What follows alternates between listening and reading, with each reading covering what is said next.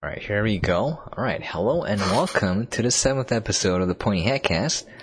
I'm your host, Sam, also known as Ducky O'Brien on Twitch, and we are joined today by our co-hosts, our partners in crime, Barry. Hello, everyone. And Isaiah. What's up? What's up? Today's episode is on a pretty amazing sci-fi movie. Drumroll, please. I'm hitting my table. Edge of Tomorrow. Yes, the official title is Live, Die, Repeat, Edge of Tomorrow. Now, Edge of Tomorrow was released on June 2014. It was directed by Doug Liman, who also directed The Firstborn, Identity, and apparently Mr. and Mrs. Smith.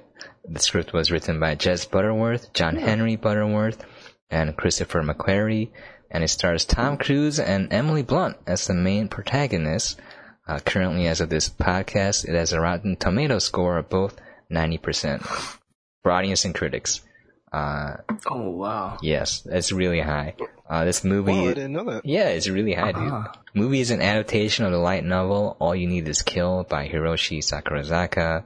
And here's a brief synopsis of the movie from Warner Bros. I'll try my best to read it. Alright. The epic action of Edge of Tomorrow unfolds in the near future in which an alien race has hit the Earth in an unrelenting assault. Unbeatable by any military unit in the world.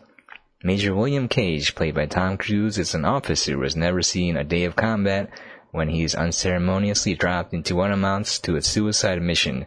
Not Suicide Squad. Killed within minutes, Cage now finds himself inexplicably thrown into a time loop, forcing him to live out the same brutal combat over and over, fighting and dying again and again. But with each battle, Cage becomes able to engage the adversaries with increasing skill, alongside Special Forces warrior Rita Vatrowski, played by Emily Blunt. And as Cage and Rita take the fight to the aliens, each repeated encounter gets them one step closer to defeating the enemy. There you have it. Now we're just gonna jump into movie thoughts. Barry, do you want to lead us off? Usually you're the most eloquent.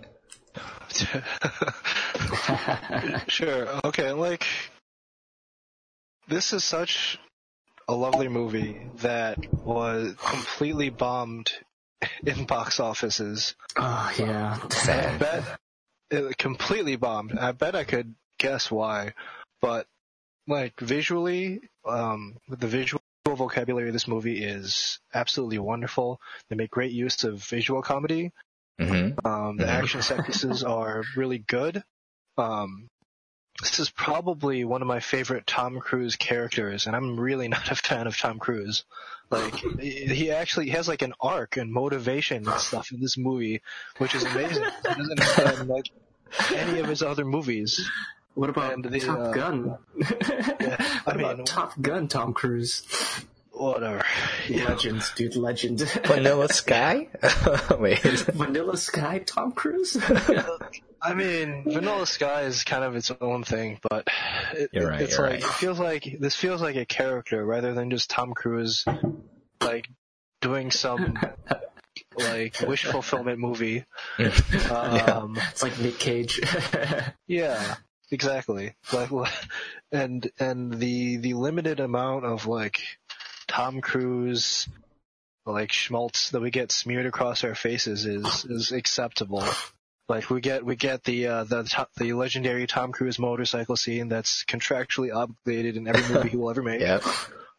We get removing his helmet for no apparent reason, because he has to show his Tom Cruise face. Yep. And then it's just a good movie. But he has a reason though. The helmet is distracting him, so he has to take it off, Sure. Sure. Okay. Whatever. The set design and the costumes, everything is just wonderful in this movie. And I would bet that the reason it panned is that the year before this, Oblivion came out, which was kind of... It was terrible. I watched it in theaters. It wasn't bad, terrible. but it was... Oh, wait, I'm sorry. I'm thinking of the other movie, After Earth. Oblivion is pretty decent. Yeah, I'm sorry. Yeah, it was just really mediocre, and I enjoyed it, but It's a movie that you feel like you might have wasted your time a little bit on. Also including another Tom Cruise motorcycle scene, by the way. Always. Wait, was it a space Always. motorcycle or? Yeah, it was a Space Future motorcycle. Okay, that's right. Which is like, German motorcycle. Yes. yeah, like whereas like an ATV or like a small like motorized vehicle would make more sense in every way. Instead, he's driving a Space Future motorcycle, but it's fine. It's fine. And this movie looked like the trailers looked very visually similar to that movie, and people were like, "Is this a re-release?" I didn't really like that Oblivion movie, and then it just The color scheme is so different, though. it is, but Oblivion's like all white. It's like all white. And All grays. white. yeah, And but the it was Wizard like Repeat is so promoted. dark and grungy. It was like the promotional stuff was all very similar, though. Yeah, I remember, like, watched the trailer. I played it on stream, Oh. and the trailer doesn't do the movie justice. It looked bad. Like, I wouldn't watch the movie based off of the trailer. It looks like a subpar like action sci-fi movie from the Yeah, trailers, and like a B movie. It didn't do the movie any favors in the box office. People were like, "What is this? I don't care." And it ends up being one of my favorite Tom Cruise movies. So that's including all of the Mission Impossible movies, honestly. And Top Gun. And Top Gun. And Vanilla Sky. And Jerry Maguire. Okay. Okay. So in summary, I think it's just a great movie. Yeah. A great movie that I would recommend to anybody that enjoys humor, that enjoys sci-fi, that enjoys like well Action. thought out action. Yeah. And I wish it's slightly worrying to me that they're making a sequel, but if they put the care into that movie that they clearly put into this movie, then I think it could be good. Okay. Isaiah, you want to go next? Yeah. For me, I kind of watched this movie, I remember, on like a whim. I watched it Me in too. Korea. And I was like, wait, this film is freaking amazing. Yeah. And I was so taken aback because I literally was bored one day. It was a rainy day in Korea, and I was like, oh, that seems like a fun movie. Or it's like, that seems like an interesting movie. And I just went to go watch it knowing nothing about the film going in. And yeah, I was just blown away by just what's crazy to me was when I was watching like them doing like interviews and talking about the making of the film itself. Like they had to shoot a lot of those scenes like maybe 20 to 50 times to try and get the beats right from the actors. Because this actor has to be in this exact position at this second for this scene, and you can't do the same shot every time because his expression changes. Like Tom Cruise is the actor that changes in between all these scenes, so all the side actors have to hit their marks perfectly. And that to me was like something I thought was so amazing because that in itself probably made filming like 3 times longer just to be able to do that. And required so much more of the side characters as well. I imagine they did it by filming everything in blocks. Like every time they had a set piece, they filmed everything sequentially, like for that set piece. Yeah. And then threw it together in the edit. But that's like that must have been so challenging from an acting standpoint. Yeah. It gives me like infinitely more respect for all of the performances in this movie. Because that's like all the little nuances that you notice that they build up through the movie. Like when you think about it, you're like, man, they did this in the space of probably like 12 hours, like in a day on a set. You're like, oh man, that's so cool. Yeah. Yeah, also Canison has a good point. Just gonna throw in real quick. Mr. and Mrs. Smith, Born Identity, and Edge of Tomorrow have a female protagonist that goes along with the male main character. I didn't notice that, but yeah. Continue on, sorry.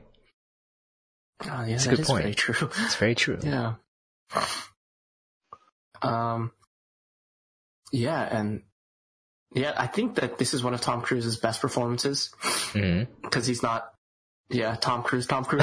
Even though I love Top Gun, it's one of my favorite movies. Even though it's kind of a trash movie, but I love it. Hey, it's one of those movies that are just good, you know? Why do you think my handle is Iceman? It's because Top Gun. Top Gun. No one gets that. People are missing out, yeah. People are missing out on a cinematic jewel. But, yeah, just the action set pieces as well, I feel like are so well done. And just later on when you see like Tom Cruise's character get much better at fighting, and he's like mastered how to use the suit, you actually see him like zooming around, and all of that is wire work. I have that. Right? It's a combination of a couple. They had a bunch of different rigs for the suits. They had a wire rig for when they were running. They had a different rig for when they're like punching, and like every bit has its own little rig and different build for the armor to get it to do what they needed to do, which is obviously pretty challenging. Yeah. My question is, what are the suits made out of? The suits can't be metal.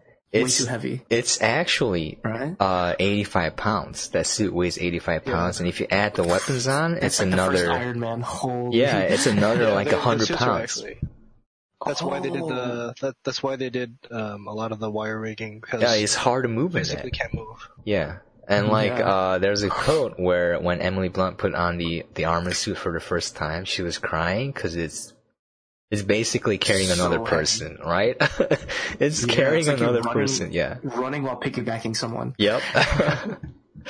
So that's why I was like, mad respect, dude. And I think Tom Cruise went in and did a lot of research because he wanted the suits to be as real as possible and used as little CGI as possible. So those suits look real because they pretty much are real for the most part. Right? Yes, mostly practical.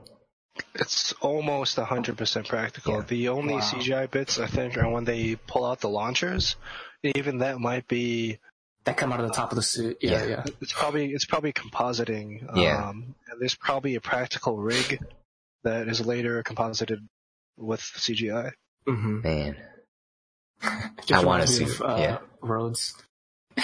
In Iron Man when the big machine gun pops out the top. I'm just thinking of like... The ex-wife. I'm just thinking of The Last Jedi when not R2D2, the little robot sticks out, like he just shoots coins at people. I don't know why. Oh man, this is extended universe, but R2D2 shoots out a beer. It's like, give me a cold one, and then not R2D2, but one of those units. Anyways, sorry, continue. Yeah, no. So I definitely agree with Barry in terms of like the sentiments of like, this is a film that you can tell there was so much love and care put into making this film, and it's really, really unfortunate that it bombed at the box office because it was such a good movie. Yeah. And I was like, I remember watching like after being like, oh, I wonder how this movie's doing, and it made no money. It made no money. I was like, oh damn. But I think it made a lot of money later on. It did, worldwide. It did kind of get a bit of a cult following. I wouldn't say a lot of money. I believe the number was 100 million. I can't tell if it was US. Back a lot in DVD and streaming. Yeah, exactly. Because once people realize that, this is a good movie. This is a good movie, yeah. It's fantastic. Which is why I'm kind of surprised that they're going for a second attempt, but I guess they're really banking on the fact that people did end up liking it later on, even though it didn't do well in the box office. So hopefully the second movie does well. Isn't there another movie that's like based on the Battle of Verdun for Emily Blunt? I don't know, but it's not her.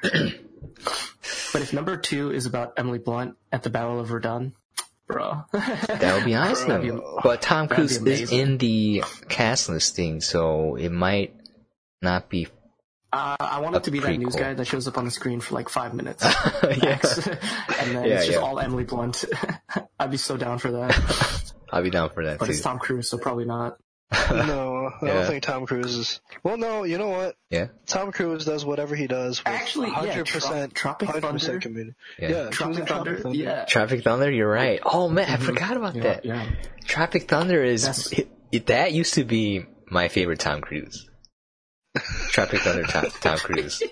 I didn't know it was Tom Cruise. Like, Yeah.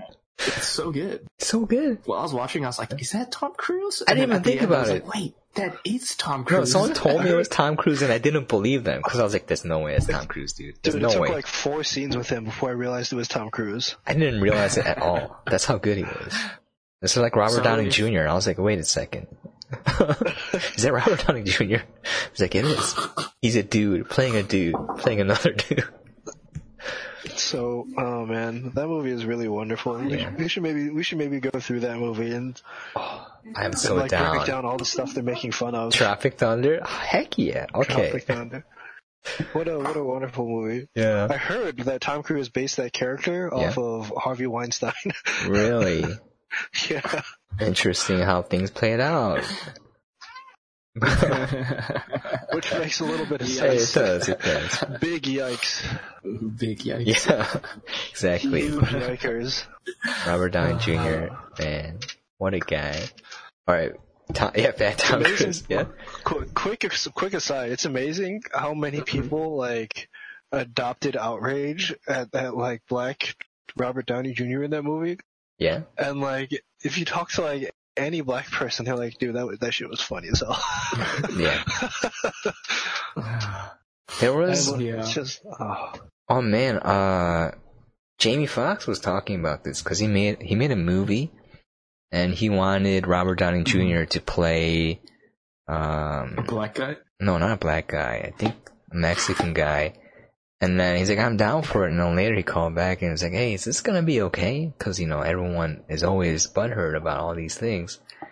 And Jamie Foxx was talking about, like, how there's no freedom to kind of, you know, it's just a movie. You know, if there were actually, like, racists in there, they would make it with the intent of, like, you know, harming another race or putting them down. But it's just a movie that they're having fun with. And people, at least in the US, I've noticed other countries don't care as much, but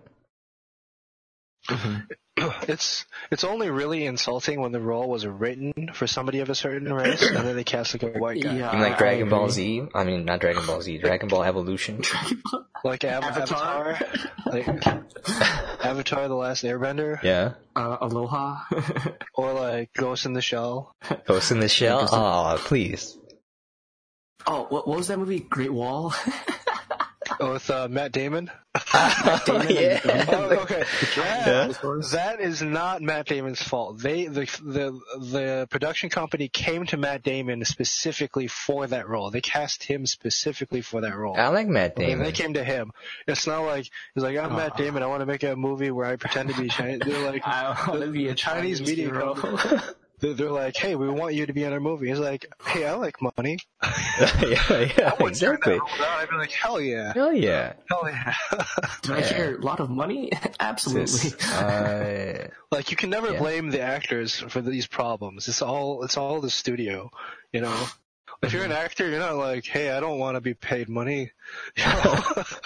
I hate money. That's no one says that. terrible. That goes against my morals. Yeah. I don't morally believe in money.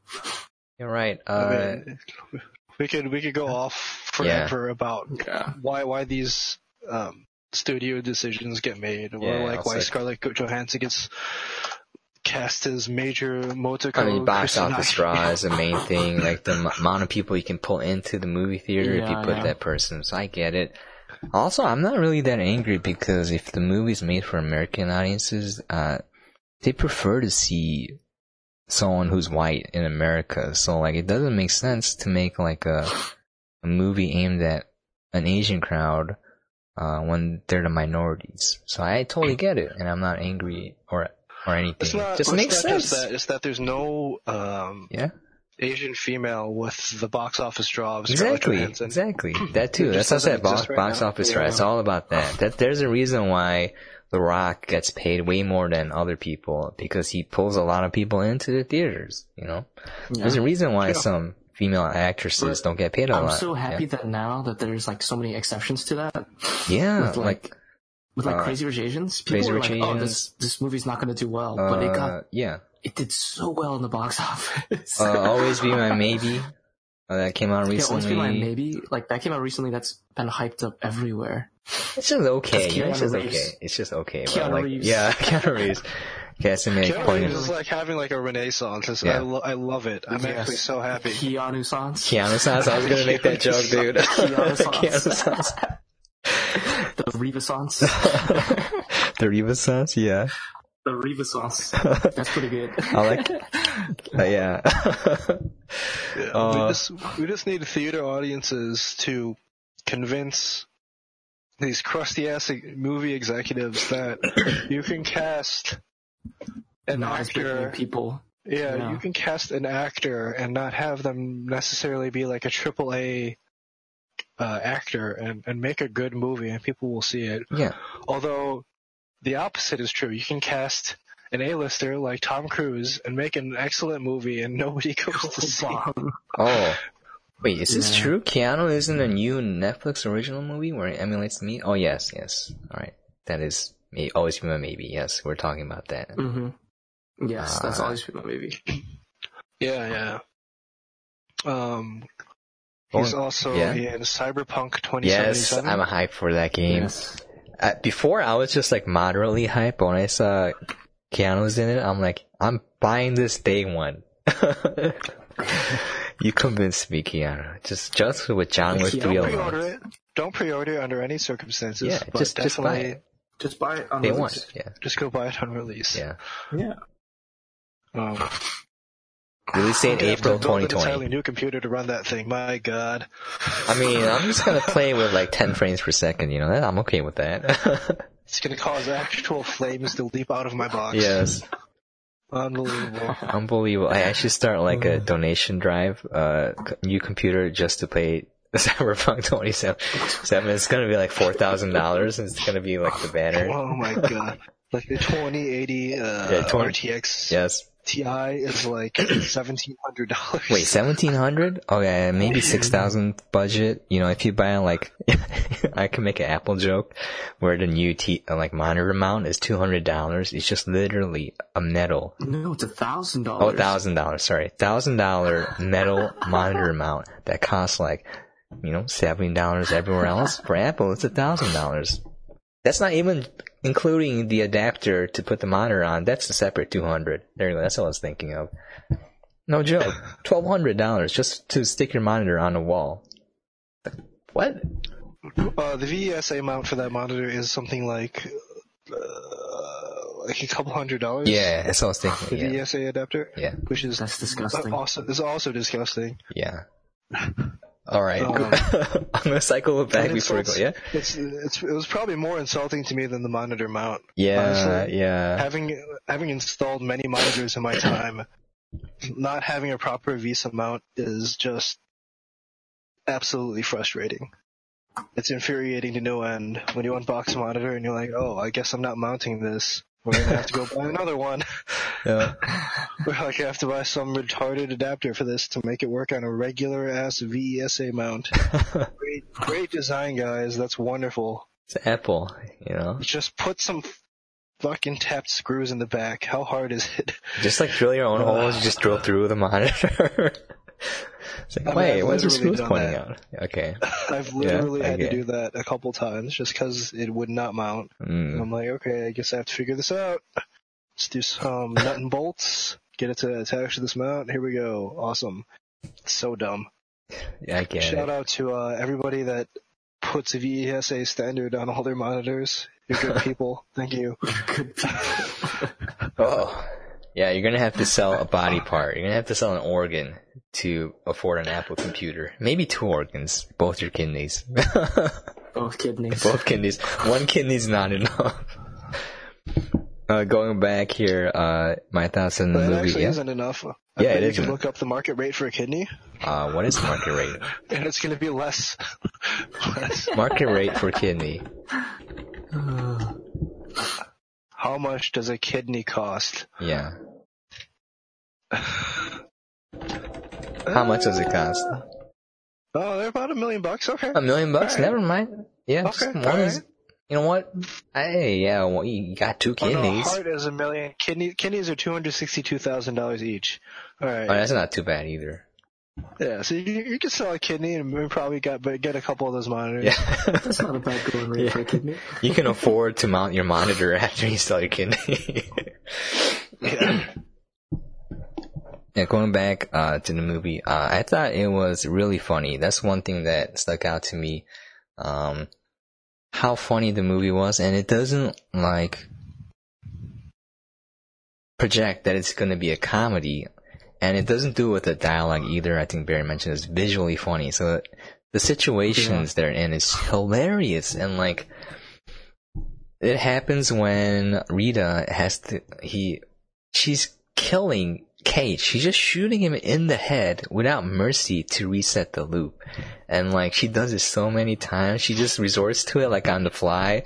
He gets injured. She's like, I'm not gonna take chances. He just shoots him in the head. And there's like a funny scene where he broke his leg. He's just crawling away. He's like, wait a minute. I can still feel my toes. And then she's like, oh, for crying out loud. And then she shoots him and then he wakes up and just like hitting the bag. It's like, God dang it, this woman. You know, like, there's so many, she would make a great Asian mother because, like, every time he's in a training montage where Cage is training with the drones, and he's just, like, an absolute mess, and she has this, like, look of incredible disappointment on her face.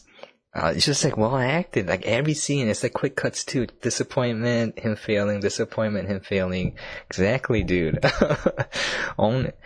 Disappointed. It's like, you disappoint me like you're my own son. She was an Asian mom, but yeah.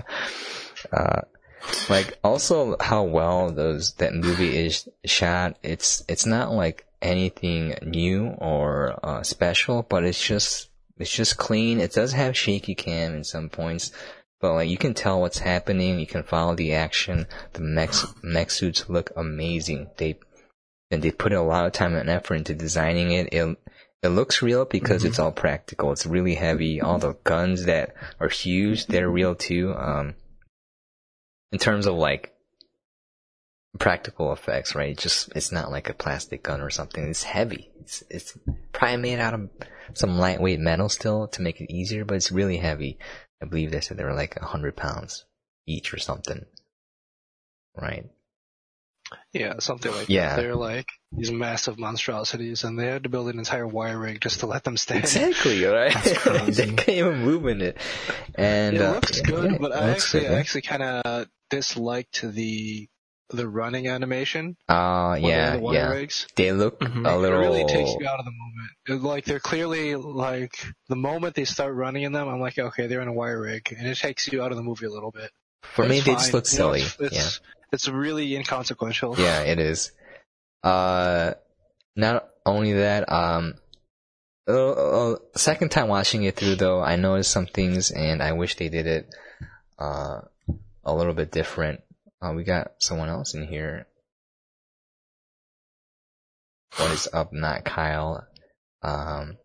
Anyways, we're talking about, we got 2 people. Nolan Richardson. So what is up? We're not all Chinese, but yes, ni hao back.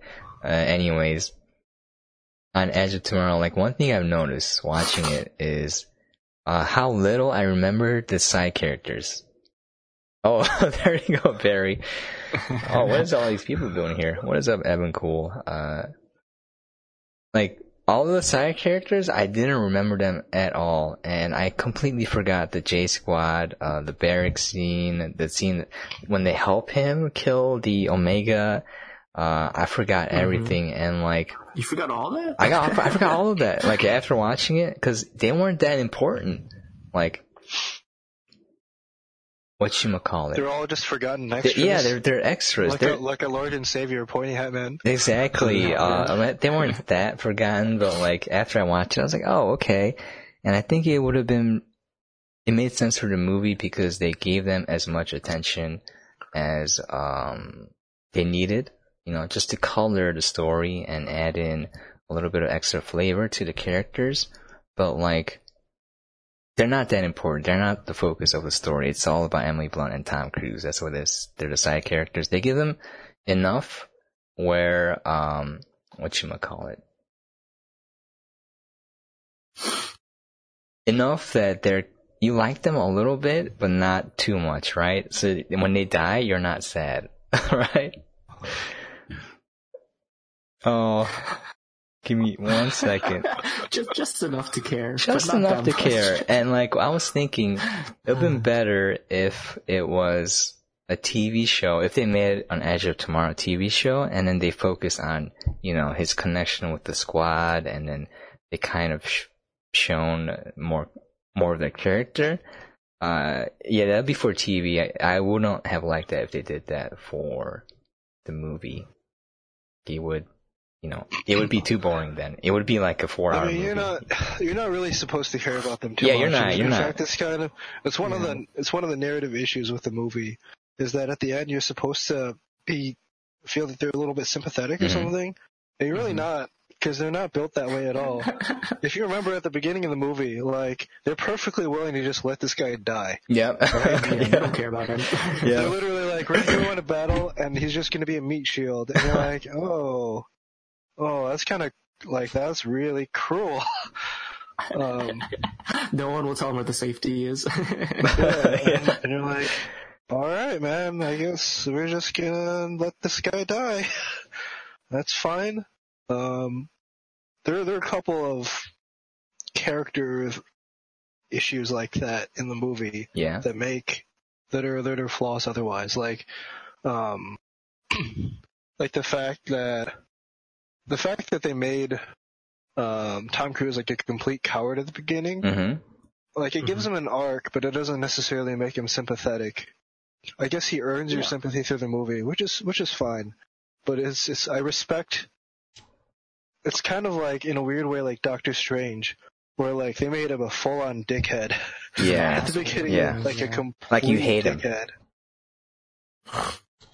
At the beginning of the movie, and I kind of respect that they're willing to go full asshole with him, but it doesn't really make him sympathetic, No, not really. Not until significantly in the film. But they never give the J Squad guys that moment or like that build up to make you really, really like them. You're like, okay, they're kind of cool at the end of the movie. Yeah, they're kind of cool. You're like, oh, I hope things go well for them, but I don't really care if they die, like, Yeah.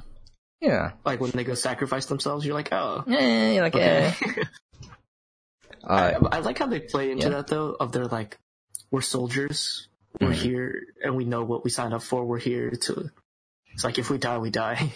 Yeah. It's very dark, but I think it's dark humor like because like they kill Tom Cruise every time. It's funny. Like there's one clip where he's trying to meet Emily Blunt and he has to get away from the J Squad during PT, and the way he does it, he rolls under a car. Yeah, he does a push-up, so I'm going to show it real quick.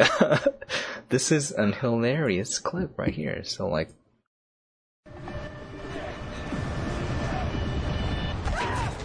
yeah, like a quick note on the visual comedy of this movie. Yeah, like it's like really basic stuff, and that a lot of other movies don't utilize. Like just stuff entering and then leaving frame is really funny. Like every time he gets hit by a truck and just gets blasted out of the frame, it's just hilarious. Oh man, like he's running across, there's explosions, and then he gets hit by a car. He just gets like he's so good. He's so bad. By a car, and then he gets like obliterated out of the screen, and that's just visually hilarious. And like movies don't utilize this nearly enough. Yeah, or like the one part I'm playing right now where he's paralyzed the first time Emily Blunt kills him by shooting him in the head. Mm-hmm. It's hilarious. Like, it's a great bit. He's just there. He can't move anything except for his mouth. He just looks stupid. And then he wakes up, like, oh, everything's good. Like, it's so funny. On a couple of other things, I felt like this is going to lead into a later discussion with the graphic novel, the manga, the light novel. they adapted this incredibly well. Like, if you read the manga, there's like a lot of stuff there that wouldn't fit if they made it 1-to-1 for the US. Like, they adopted it really well. They made some changes that I think made sense. They treat the audience as intelligent enough to understand what's happening. So there are times when it's obvious that he made a loop already. You know, like they showed a PT scene the first time through. It made it obvious that he's already done that over and over again. Like, they're like 50 push-ups. It's like, yeah, 50 push-ups, and then he starts doing it. So, like, it doesn't treat you like you're an idiot like Suicide Squad, where they're zooming in on something and like, this is what's happening, this is where you are, this is how you should feel. Especially with something that can be as time confusing as time travel. Like, some people are not gonna get it, obviously, but I think they did a great job with that. I think everything's cohesive. There's a nice flow to it. It makes sense. It's funny. The action is awesome. Yeah. I think that there's a lot of moments where they purposely cut out a large part of scenes that they've shown previously because they're like, oh, you get it. That already happens. That happens throughout the day. Like, that happens every day. So just cut out that whole part. Like, him landing on the beach, they cut out pretty quickly. Mm-hmm. After he does the landing a few times. Yeah, or like the guy saying the speech over and over again, battles the great redeemer, or whatever, you know, crucible, blah, blah, blah, you know. I appreciate that. I appreciate that, yeah. Please don't show it over and over again. Or else the movie would be 3 times as long and twice as boring. Yeah. They really effectively layer the narrative on top of, like, what they've shown you. They respect the audience enough to say, okay, they get it. We can move on. Which is great. It treats you with that you have a couple brain cells to rub together. Unlike Suicide Squad. Yeah, unlike Suicide Squad. Yep, that's true. Alright. Yeah, going on. We'll just go over the scenes real quick, unless you guys have some specific scenes you want to talk about, and then we'll get into the movie versus the light novel. Well, more specifically, the manga is shorter. Yes, you are an intellectual if you watch Edge of Tomorrow. It's no cop-out. Yeah, I like how the movie starts out. Again, it treats you as intelligent. There's like a newsreel. It just shows that aliens are invading. You don't really, they don't tell you why, or like, they just show you that, oh no, things look pretty bad. And then it goes into the first scene where Tom Cruise is an ad man. He's trying to avoid fighting. So he became an ad man. He's a major. He didn't earn that title. And, like, he's trying to blackmail the general, because the general's like, you're going into the front lines to film them. And then he tries to blackmail him, and it's like, fine, you can leave. And then later he's like, arrest this man. And then he gets tased. And then he wakes up in the deployment. And here's my first issue with the movie. It's a small issue, again. I don't really care, because the whole movie is awesome. There was no reason for the general to send Tom Cruise, William Cage, into the front lines. You know, he's there as a propaganda master to spin the minds of the public to support this cause. And there was actually no reason at all to send him to the front lines, especially to fight. Like, to get footage, I guess, but that's not his job. So the whole premise of why he's there kind of falls apart a little bit. If you think about it, kind of send any cameraman to just do exactly, that. Right? Yeah, they could have drones. Just pull GoPro footage for like any of the soldiers on the battlefield. But the one thing I did appreciate is they're like, okay, this is why he's gonna go there, and they keep it short and to the point. And he wakes up, and you know, it's a scene that you see over and over again. Wake up, maggot! You know, over and over again. You know that. In that short scene, though, there's a lot of things going on. You know that it's the whole world is coming together, because you hear German, you hear Japanese, you see that, yeah, right, the little touch. Yeah, over on the PA system, where on the PA system, and you're like, oh, this is an international mission. It's exactly. It's like the United Defense Force. It's not the American or. Yes, convince the people to support the war against aliens. Exactly. Or you always see Emily Blunt wearing a British flag on her uniform. Yeah, like so It's you like know. a small detail. Yeah, actually I didn't notice that. Good for pointing that out. He tries to get out of it. Yeah. Yeah, like the British angle is actually really funny to me because like that shot, the opening shot of him in the helicopter, like they're taking a British flag and they're like slapping you in the face with it as much as they can. Like there's that opening. You are in Britain, you idiot. Like that opening establishing shot. It's just like British flags everywhere, and then like you're flying over like Big Ben and like Parliament, and you're like, okay, all right, I get it. We're in Britain, and they just keep going. They just keep going. You're like, oh my god, I get it. I get it. And then like the whole initial premise is completely ridiculous. That like you just put something like, we're gonna put you on the front lines so you can get fucking killed. Yeah. Like, no, you wouldn't. You would just knock him down for insubordination and get MPs to arrest him. That would be basically the end of that story. Yeah. Just put him in jail. Also, like, put him in jail. You're wasting a power suit. Those power suits don't come easy, you know? Like, they're not just hand them out like candy to anyone. Yeah. And then, like the whole premise for the fact that he can't get in touch with any military command. I mean, he's a major. It's not like the highest military rank or anything, but like, it's not like you can just throw a major into whatever situation. Like one phone call, like an email or a text, which should be all that it takes. And they're like, okay, this guy is who he says he is. We'll just throw him in the brig. The end. Yeah, or the like fact that like they're taking like a known deserter and it's insubordinate soldier with them into like putting him on the battlefield. Yeah, into a combat situation. Just gonna desert again. Where like it's life and death. You're like, I would not want this guy anywhere near me on the battlefield. I guess like they imply that J Squad is like the joke squad. Yeah. Joke squad. Joke right? squad, yeah. Joker like, squad. No, not Suicide Squad. It's kind of mortifying, and it's kind of part of the subtext of the movie. Yeah. That like they're fully willing to just throw away bodies because they don't like them.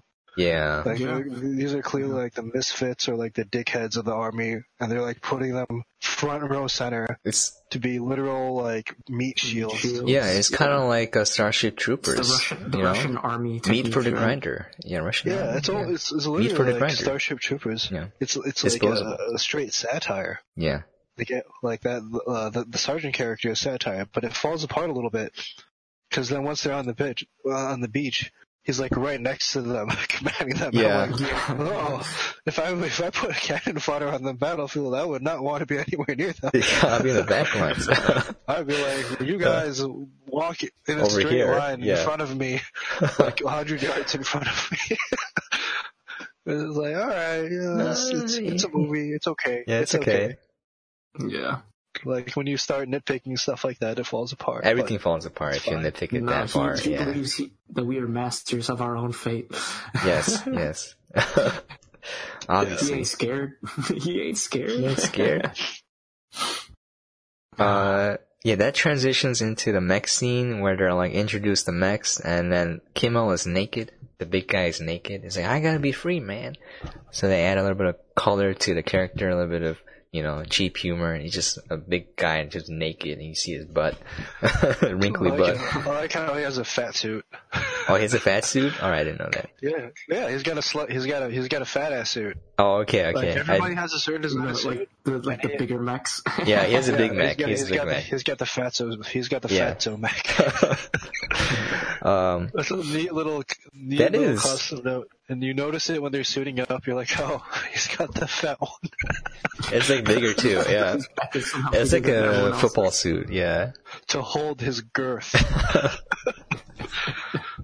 Oh, you're right. Yeah, they put a lot of neat little details into this movie. That ain't cheap either. That's a suit that they had to make for that guy. Yeah. Yeah. And then a cool thing is the mech deployment. So there's drop ships, and they just literally open up, and then they're attached by wires, and just literally drop them onto the ground, and the wire's supposed to break the fall. And, you know, we got Cage here, we got Tom Cruise trying to shoot the gun. It's in Japanese as homage to the light novel. And it's like, how do you turn the safety off? And then no one tells him. Like, as I said this earlier, no one tells him in any point in the movie. He had to learn by himself. And like, I find that kind of hilarious because they want him to die. I don't care. They don't even want him to kill stuff. Yeah, they're just like, why would you even bring him onto the battlefield at that point? Just bothered me a little bit. That's where this movie it works because it's satire. Yeah, they're literally satirizing the fact that they're perfectly willing to take young, eager people and throw them into the military to die. Yeah, like they knowing that they're gonna die somewhere, which kind of works, but it's kind of horrific. But I noticed, by the way, on rewatching this movie, that very first scene where they're storming the beach. Yeah. And they're all like the tentacle monsters fighting them all and murdering them. And everybody's shooting at it and they're just spraying it down with bullets. And like finally Tom Cruise figures out his safety and fires like one shot 10 rounds into it. And it dies. And you're like, great. And then the next scene he's out of ammo. You're like, wait, we just watched them like the whole squad spray at this thing for like a full minute. And then he like shot like 5 bullets at it. And he's now out of ammo. You're like, what? What's the size of this clip? I have questions. It's like 2 bullets. Just shot twice. Sometimes the clip is like 20 rounds, and other times it's like 80 rounds. Yeah. Like, I don't understand how the scales. It's random. It's fun, you know. Like you don't know when you're gonna run out of bullets. It might be like 1 second from now or a minute from now. It keeps you on edge, you know. The mechs kind of reminded me of like in the Matrix, the third Matrix movie. The big mech, the giant suits. Okay. That's what it kind of reminded me of. Yeah. This is what got me too. Like, there's an Asian guy. I forgot his name. He only shows up at the very end when they're going to France. They're flying the ship in, and he's on the big gun, the double guns, right? And they just shoot him, and it doesn't explain where he came from. He wasn't in J Squad. He wasn't in J Squad. So where did he come from? The pilots weren't in J Squad. They were just there. The pilots I can kind of get because they might have been like. You managed to convince these people to come with you. Yeah, or like threaten them, you know, and just like I'm going to kill you if you don't fly this plane. And I'm like, all right, fine. But who's that Asian guy shooting the gun? Dies right away. By the way, he's Pointy Hat Man. He's literally Pointy Hat Man. But yeah, that just reminded me. So good if he was the same actor. Oh my god, if it was, that'd be amazing. You know, full circle. Full circle, dude. Full circle. Oh man. Yeah, that beach scene is amazing. It's like Invasion of Normandy. They wanted that same vibe. Storming the beach. They wanted the parallels. Yeah. Storming the beach. Like if we're done. There's some visual callbacks to like Saving Private Ryan. I was gonna say Saving Private Ryan. Yeah. Leon, the Professional. Have you guys seen that movie? No. I saw it a very, very long time ago, I believe. I don't remember very much. Wait, if I share, it'll spoil the movie. Oh, do you okay. guys care? I don't really care. I care a little bit. Okay. Okay. I won't say that. I won't say what the callback is. That I wanted to watch. Callback is that Leon is a mech. He's a space alien. Yeah, he's a space alien. Yeah, there are lots of visual callbacks, like to Saving Private Ryan. There's a little bit of like Enemy at the Gates. Really? A lot of these moments, yeah.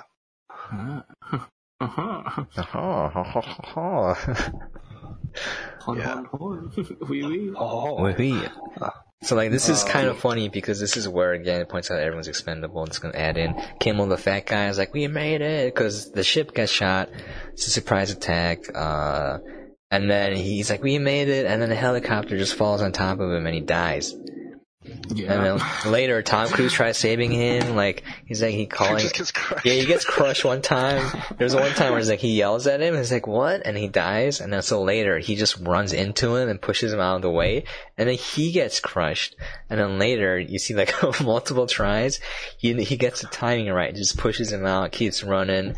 And there's a point where he just stops trying. You know when he's depressed, he goes emo. When he's depressed and lost all hope. Yeah, when he's lost all hope, he just lets everyone die.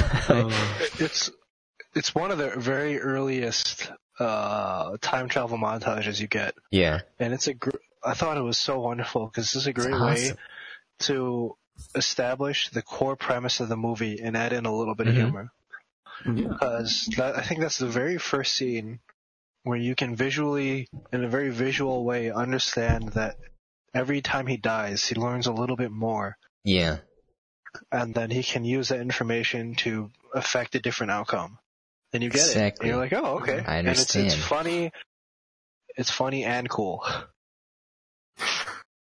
And it's so funny though. This is so good. It's so funny. Every time he dies, it's so funny. We did it! Yeah, we did it. It's so dead. Also, I liked how the tentacle aliens were breakdancing. They're breakdance fighting. They're just like spinning around, like swerving all around, just doing flares, and they're like poking people with their tentacle legs or arms. I don't know which they are. And man, I love the design of the alphas. I thought the alphas were so good. They are good. Apparently, the initial design was done by Del Toro, and they iterated it over and over. So I don't know how much of his influence is on the aliens, but he did the initial prototype. I can kind of see that. You can kind of see it, yeah. I could see a touch of Del Toro. You see it, yeah. It has that sort of otherworldly, almost like the stance is a little bit feline. Mm-hmm. Which is kind of a recurring creature feature in a lot of his monsters. So one thing I wanted to point out, like the difference between the graphic novel and the aliens. You got tentacle creatures, and in the manga, it's literally just balls with a mouth in the middle, and they shoot out spears at you. They're ranged. They're not even melee. They're not even melee characters. They're not, no. Oh, that's way more OP. Yeah. They just shoot you and you die. You can't do anything about it. And it's just neat tidbit there. Unfortunate. I actually think the movie did a better job with that. I think so too. Cool. They're not as creepy. It's just like balls that shoot at you. I'm like, okay. I mean, there's a joke in there somewhere. I'm not gonna say it. Am I supposed to be scared? Yeah. Oh, I mean, you are, because they show how graphically people get like murdered in the manga. Like people lose their limbs and heads. It's way more violent, but that's nice. It's nice, yeah. The violence in the movie is actually very toned down. It in is. the sense of like when people die, it's like, oh, they died from an explosion. It's like they look perfectly fine. Yeah. Not like they got their limbs blown off, you know? I like that though. Yeah, I would love an R-rated version of this movie. Oh, really? I liked it for It'd be wild. It'd be wild. Especially that first time he dies, where he is like, Ramley Blunt's like, you have a hole in your chest. Like, really? I was expecting like a pan down, and just like a massive gaping crater in his chest. There's just like a little bullet hole, and you're like, oh, okay. That's fine, yes. She just steals his battery. Yeah, she steals. Okay. So like, she just leaves him there to die. I was like, that's amazing. I like that because in the manga, I'll just do the graphic novel / manga / light novel together because it just goes with the discussion better. So in that version, he's dying right before he loops, and then she's like, I'll stay with you until you die, and then I'll take your battery. So she's very polite, right? So she's keeping him company, whereas this Rita, the movie Rita, is like, she's a complete jerk. Yeah. It's just like, I love it. Wow, I love it too. That's more likable to me than this super polite, just like, I'm gonna keep you company and then I'll take your battery. She's just like, you got a hole in your chest, and like, yoink. And then like, he dies. Dead. Yeah. Just steals his battery. Just steals his battery. I'm like, oh. That was hilarious. Also, there's a reason why she uses a sword in the manga. She uses a giant battle axe. it's because you run out of ammo. So a melee weapon makes more sense. It's superior. It's superior. It's the rule of cool, dude. It's whatever. Exactly. It's a rule of cool. Rule of swords. Rule of cool. Just imagine not Kanye, Keanu with like 3 swords. He's like Zoro from One Piece. He'll have 4 swords. 2 in his mouth. He's too cool. Imagine that. People will lose their minds. He's done that movie already. It was called The Last Samurai. Oh, no, wait. There's another movie. No, not Last Samurai. I don't. 47? 21 Ronin? 21 Ronin? Yeah, something Ronin. You're right. 47 Ronin? 47? I thought it was 47. I think it was 47 Ronin, right? 47 Ronin, yeah, that's it. Yeah. Which is a remake of an older movie, but it was just like, well, what a movie that was. Yeah. I didn't watch it. Was it good? No. Was it better than Suicide Squad? I mean, clearly. Clearly. Hey, we just have to wait. If you find the movie worse than Suicide Squad, that will be the day, like, I don't know, the sun dies. We end the podcast forever? Yeah, we end the podcast forever. We're like, we can't do it anymore. We found something worse than Suicide Squad. Obviously, like, we mean, like, big budget movie, not like indie movies that, you know, no one cares about. I mean, there are worse movies. Yeah. But what's that one indie film where they zoom in on the guy's eye for like an hour? Like, actually an hour? Yeah, you mentioned that. I don't know the title to one of it. dude's eye. Yeah, that might be a contender. That might be better than Suicide Squad. I understand what's happening at least. Might still be better, though. So, what were you saying, Barry? Mm-hmm. I don't remember. Okay. Sorry. Yeah. No, it's fine. Yeah, they did a very good job They did. translating this stuff over, because anime in general does not translate very well to movies. It does not. Structurally, the premises are usually pretty cool. Yeah. The characters are interesting, but like the structure and plot are generally not very palpable for movie-going audiences. Yeah. I didn't know if this was based on not anime, manga, or a light novel. Like, I had no idea it was that great. It was that good to me. Like, it only really came out later. They didn't make a big deal of it at all. Mm. And there are other movies like that, like The Departed. Yeah. Where they don't make a big deal out of it. Like, they might mention it once or twice, but like I didn't know that The Departed was. Yeah, it's based off. Yeah, I didn't know either when I watched film. it. Though I like the Chinese film better, by the way. That's crazy. Yeah. I think the Chinese film is actually more interesting, but Yeah. The Departed was also an exceptional movie. Don't get me wrong. Yeah, it was great. They adopted it well. Like, did a great job. But yeah, it wasn't part of the marketing. It's not like, hey, we're remaking this thing, or because it's not like the most well-known property of all time. You know, it's not like Akira or Ghost in the Shell has a massive fan base already, where they can use that to kind of push the sales. But Ghost in the Shell. Yeah, Attack on Titan movie would be amazing. Oh man. I don't know, dude. Giant naked people eating small people? They got swords? Like, it'll take a very specific type of visual storytelling to make that look good. They're like walking weird too. Yeah. They're walking weird really fast and they're gonna eat people. Oh. Okay, as long as they don't give it the Ghost in the Shell treatment and they give it the Edge of Tomorrow treatment, I'll be happy. The Edge of Tomorrow treatment. Edge of Tomorrow versus Ghost in the Shell. Oh yeah, the visual language of Shingeki no Kyojin is, like the awkwardness of the Titans is part of what makes them terrifying. And they're just derpy looking too. What actor would do a good job with that? I don't know. Keanu Reeves. Just make him all the Titans. All the Titans, by the way, are based on characters that appear in the manga. Yeah. And become Titans. Wait, you might be a spoiler there, or is that What? spoiler? Oh no! I actually didn't know that, but it makes a lot of sense. If you pay really close attention, you can see like most of the Titans foreshadow it. appear. Yeah. Yeah.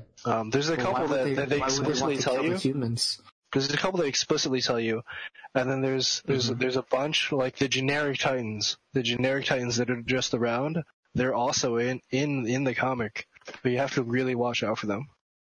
Like the generic ones, they don't really have control over themselves, but the special ones, they maintain who they are. So the general ones just go around eating people. Also people. Yeah, they're people and they eat people. Yeah, you have to. What? Yeah. My mind is being blown right now, boys. Well, I don't know. I mean, they just revealed this in the anime, so. Okay. That makes sense. Revealed. Yeah. So sorry, anyway, spoilers. Yeah, I haven't watched Attack on Titan in like 4 years. Oh, it's actually really good. It's really. No, I enjoyed it. It was well done. The storytelling is a lot more cohesive than you would expect an anime like that to be. Yeah. Like, he sets up stuff, like, in chapters 1 through 10 that pays off, like, 100 chapters later, which does that there was a real plan to everything, which is refreshing, coming from, like, Bleach. Dude, you bring up... like... you bring up a great point, because a lot of animes, they have like such a really strong start, and then they have no idea how to end the story. Like they're just like, all right, well, let's have like 100,000 battles. We'll just throw in new characters. They fight. The good guys are winning. All of a sudden, the bad guys are like, well, wait for my power up. This isn't my final form, and they power up. And the good guys are like, well, I'm losing, and then something happens, and they power up, and then they beat the bad guys, and it just recycles. This goes over and over again. It just happens. And then the ending's like, well, guess what? Here's the ending. You just leave. Oh, man. Like Naruto? Holy cow, dude. What kind of garbage ending was that? That reminds me of, like, Michael from The Office. He's like, sometimes I start a sentence and I just don't know where it's going to end. Yeah. But, like, sometimes I just start a story and I don't know where it's going to end. Death Note, I felt like, the ending was acceptable. I just wanted the bad guy to win. I wanted Kira to win. The protagonist? I wanted the protagonist, who was like an anti-hero. I wanted him to win. I want him to keep killing people with the Death Note. And I was really sad that he got beat by 2 mini L's. They're not even good. Discount L? Discount L, yeah. Discount. There's 2 of them. That's why I got 2 for the price of 1. You got so wrecked. It's cause anyways. Back to this. This is where the loop happens over and over again. This is where he gets hit by the car. He gets hit by multiple cars. This is where, he gets, killed by aliens. He gets crushed by a helicopter, and then there's a part where he's doing the beach invasion again, and then he finds Angel, and he's like, you have to come with me, and acts like he knows everything, and then he's like, you have to come with me, the helicopter's gonna explode, and she just stands there, and she's like, find me when you wake up, and it explodes, and they both die, and now there's a new development here where it's kind of obvious that progression. Yeah, there's progression here. There's like, all right, where do we take the plot now? And now he has to go meet her. That's more funny things happen, and there's a training montage. He gets shot over and over again, and just points out how awesome she is, Emily Blunt. And that's great, because they don't waste time, They don't waste time at all. It's just like, it doesn't have to make sense. It's just like, snap. She knows about the loop. Let's get a training montage going. Snap, we're going somewhere. Yeah. And and then they meet the doctor guy. It doesn't matter who he is. He's like, I'm a doctor with 7 PhDs. He doesn't say that, but it's a generic doctor character. Dr. McScientist? Dr. McScientist. He's like, well, you see, there's an Omega here. You gotta kill the Omega, and then they will lose. And then they look at the camera and say, "This is the part of the movie where we explain to you the premise." Yeah, exactly. This is where we show you how this ends. This is where we show you the villain. And and then there's like a farm scene where there's a touching moment there, and then they go through. There's a car chase scene. And then the last battle scene. No, and then Tom Cruise rides a motorcycle for some reason. Yes, he rides a motorcycle. Yes, I was like, how did he get off a base? He goes into a pub. They're attacking London. I was just like, that's a little out of place, because I was like, he could make a phone call if he goes out of base. Contractually obligated to have him ride a motorcycle. You're right. Why didn't he just ride off a base? Yeah, just make a phone call off a base, dude. Like, man. There's some humor. But I like that, because like you see him go have that quiet moment, and then he's suddenly remotivated to be like, oh, this is actually really important, and I'm the only one who can end this. Exactly, because all these innocent old grandpas and grandmas are gonna die. Exactly. Yeah, exactly. Well, no, again, this is where the film's satire creeps in. Yeah. As he's sitting there in the bar, and they're all acting completely wretched to him. Yeah. They're like, "You fucking coward." And he's like, "Okay." I'm just gonna get on a motorcycle.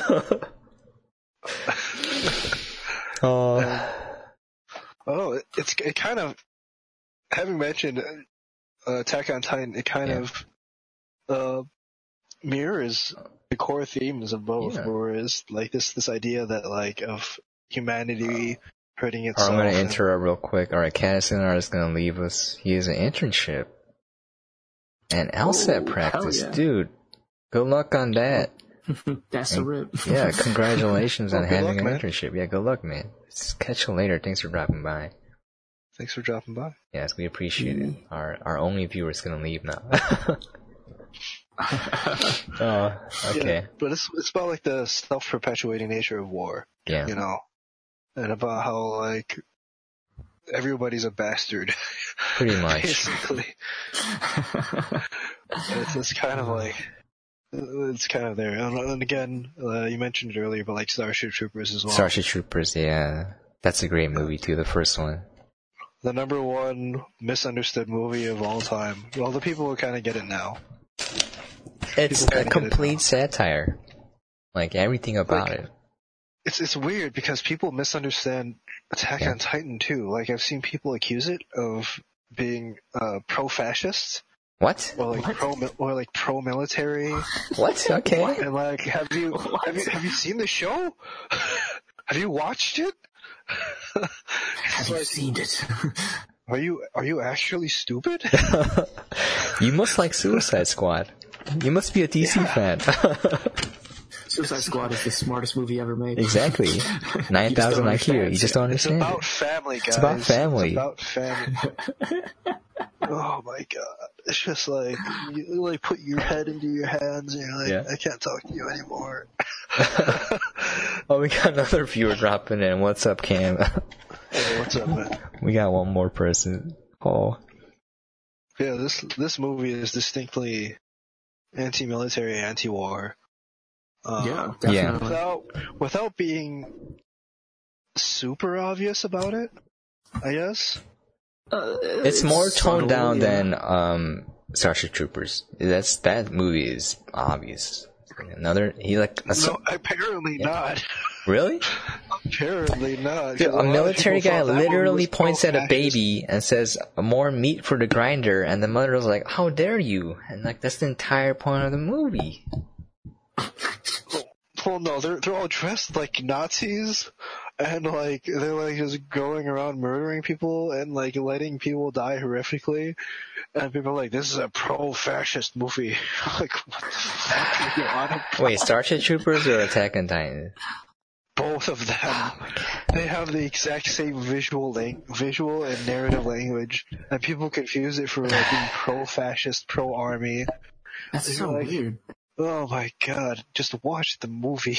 Yeah. Watch the show. Or like Saving Private Ryan, people are like, "Oh, this is such a pro-war film." I was like, I don't think so.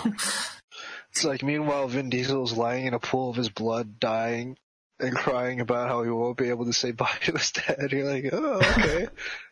I really want to be in that exact situation right now.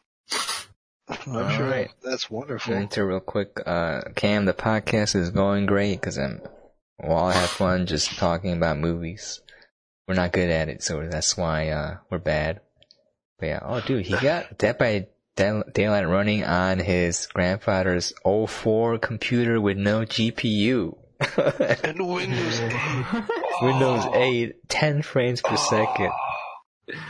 No audio That's as beautiful. well. Holy cow, you need audio in that case. Tells you when the killer is near. Or when survivors are near. It's What a okay. legend, dude. Yeah, it'll make you stronger. The lag will make you stronger. So when you play on a real PC, it's like seeing into the future. It's like training in the hyperbolic time chamber. Exactly. I would love to have a hyperbolic time chamber. Like, I would love to have one. It'd be so handy. Anyways, dude, we should make a discussion on how Starship Troopers is not a movie about being pro-war, pro-fascist. That's ridiculous. It's been done before. I would be happy to talk about it, but it's like, it'd be a really short discussion. Just like, go watch the movie and tell me to my face that it's pro-fascist. End of discussion. They'll be like, well, if you see here, you can see that Batman is far superior because he knows how to defeat each other hero and villain with his mind. So it's a mind movie. He wouldn't understand because you're not smart enough. Go watch your Marvel movies. Right? That's what I imagine that guy saying to you. And it's like, wait, we're talking about Starship Troopers here? Oh. Is that DC? It's actually a really, really intelligent movie. Starship Troopers. Yeah. Every detail about that movie furthers its primary theme. And everything from the costume design to the way it's lit to its cast. How do you cast somebody as a joke? Wait, isn't Valkyrie in that movie? Right? I don't know. Is she? It's a long time ago. I want to say no. I think she might have been too young. Patrick Harris. Wait, MPH is in the movie? How come I don't remember? Harris, he's one of the main cast. Okay. I gotta watch it again for my own personal enjoyment. Oh god. Okay. Give me 1 second. Yeah. I have to look at this. I have to look this up. I have to look it up too. I don't know off the top of my head. Wait, Vin Diesel, yeah. Denise Richards, sorry. Yeah, Casper Van Dien, Denise Richards, Dina Meyer, and Neil Patrick Harris are basically the main characters, and they're all cast as a joke. Okay. Wait, okay. It's a joke, because they're like, it's like 90210 as space Nazis. Yeah. Is the central premise. And like, it's like, if you look at the way it's lit, it's lit like a daytime soap, right?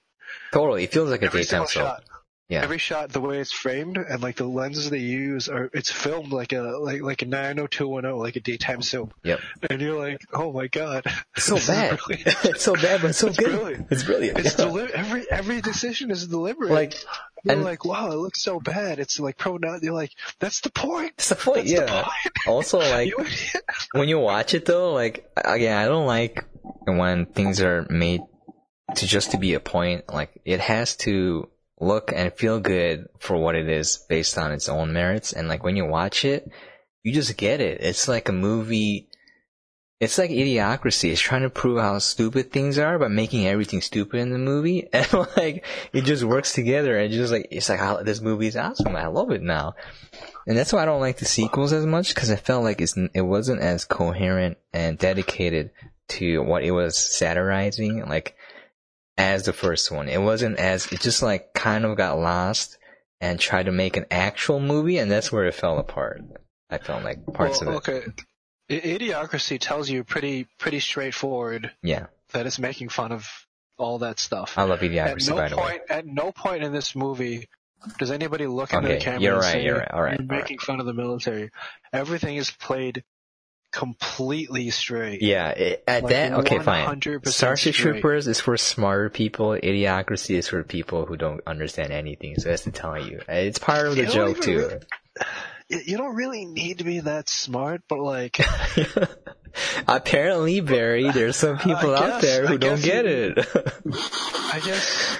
I guess you need to be like the sharpest bowling ball on the rack to get to this movie. Like, to get to this movie as satire. Come on, apparently it's not Starship Troopers, it's Starship Fastest, Come on. Get with the program. It's like, fascists are great, the movie, yeah. Yeah. Great.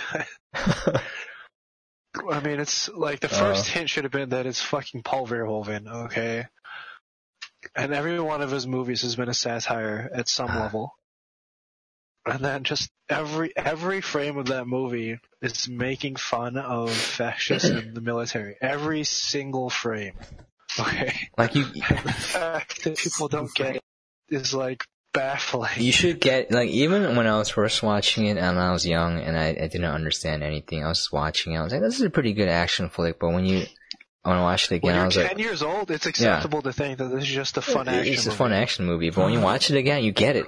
Like by the end of the movie, there's so many things pointing to it that you should have gotten it. It's not like... They don't say it outright to you, you're right. They don't say it out, like, they don't turn to the camera, it's like, this is a satire, but everything points to it, just like... It's kind of like South Park, They point out how stupid something is by exaggerating that situation to the point where it's unreal and unbelievable. So at a certain point, your mind should be like, wait a minute. They're either really bad at making a movie or they're trying to make a point here. Like, and if they keep doing it consistently, like there's a coherent flow to it. Like, oh, this isn't bad. It's genius. If you don't get, by the end of the movie, the final shot where Neil Patrick Harris says, "It's afraid!" and everybody's cheering, and then they walk off hand in hand, like arm in arm, like super cheerful, and like covered with blood and gore, like as a visual callback to the opening of the movie, and like Neil Patrick Harris is in his SS uniform. You're like, if you don't get it there, you're just not gonna get it. Okay, you're not gonna get it ever. You're just never gonna get it. You're probably gonna think Suicide Squad is a great movie. Yeah. You probably think that Suicide Squad is a narrative genius. Yeah. And that the themes and symbolism of Batman v Superman are a stunning example of cinematic. Yeah. Cinematic genius. It's just no. It's not. It's not. It's just not. But yeah, like that, like this film, you can enjoy it on a bunch of different levels. Edge of Tomorrow, like you can watch it as a straight sci-fi and it works. You can watch it as an action movie and it works. You can watch it as a satire and it works. You can watch it as an anime and it still works. Yeah. Emily Blunt is waifu. I guess. Emily Blunt, best waifu. Exactly. Oh, you know that move where she's like holding herself in the air with her two arms, right? She can actually do that. I was impressed. I mean, they had to wire her when she's doing it for like long periods, when they're filming, obviously, but she can do it in real life. I was impressed. I was like, oh, that's definitely waifu right there. Yeah, that's pretty hard to do. Yeah. Jim, you did a great job. Jim from The Office made out pretty well. He did. Yeah. It's like Pam 2.0. Well. Yeah. Well, Pam is really cute though too. She ain't no mech warrior though. For the longest time, I thought Pam from The Office was the same actor that played Lois in Superman. Oh, yeah, they do look alike.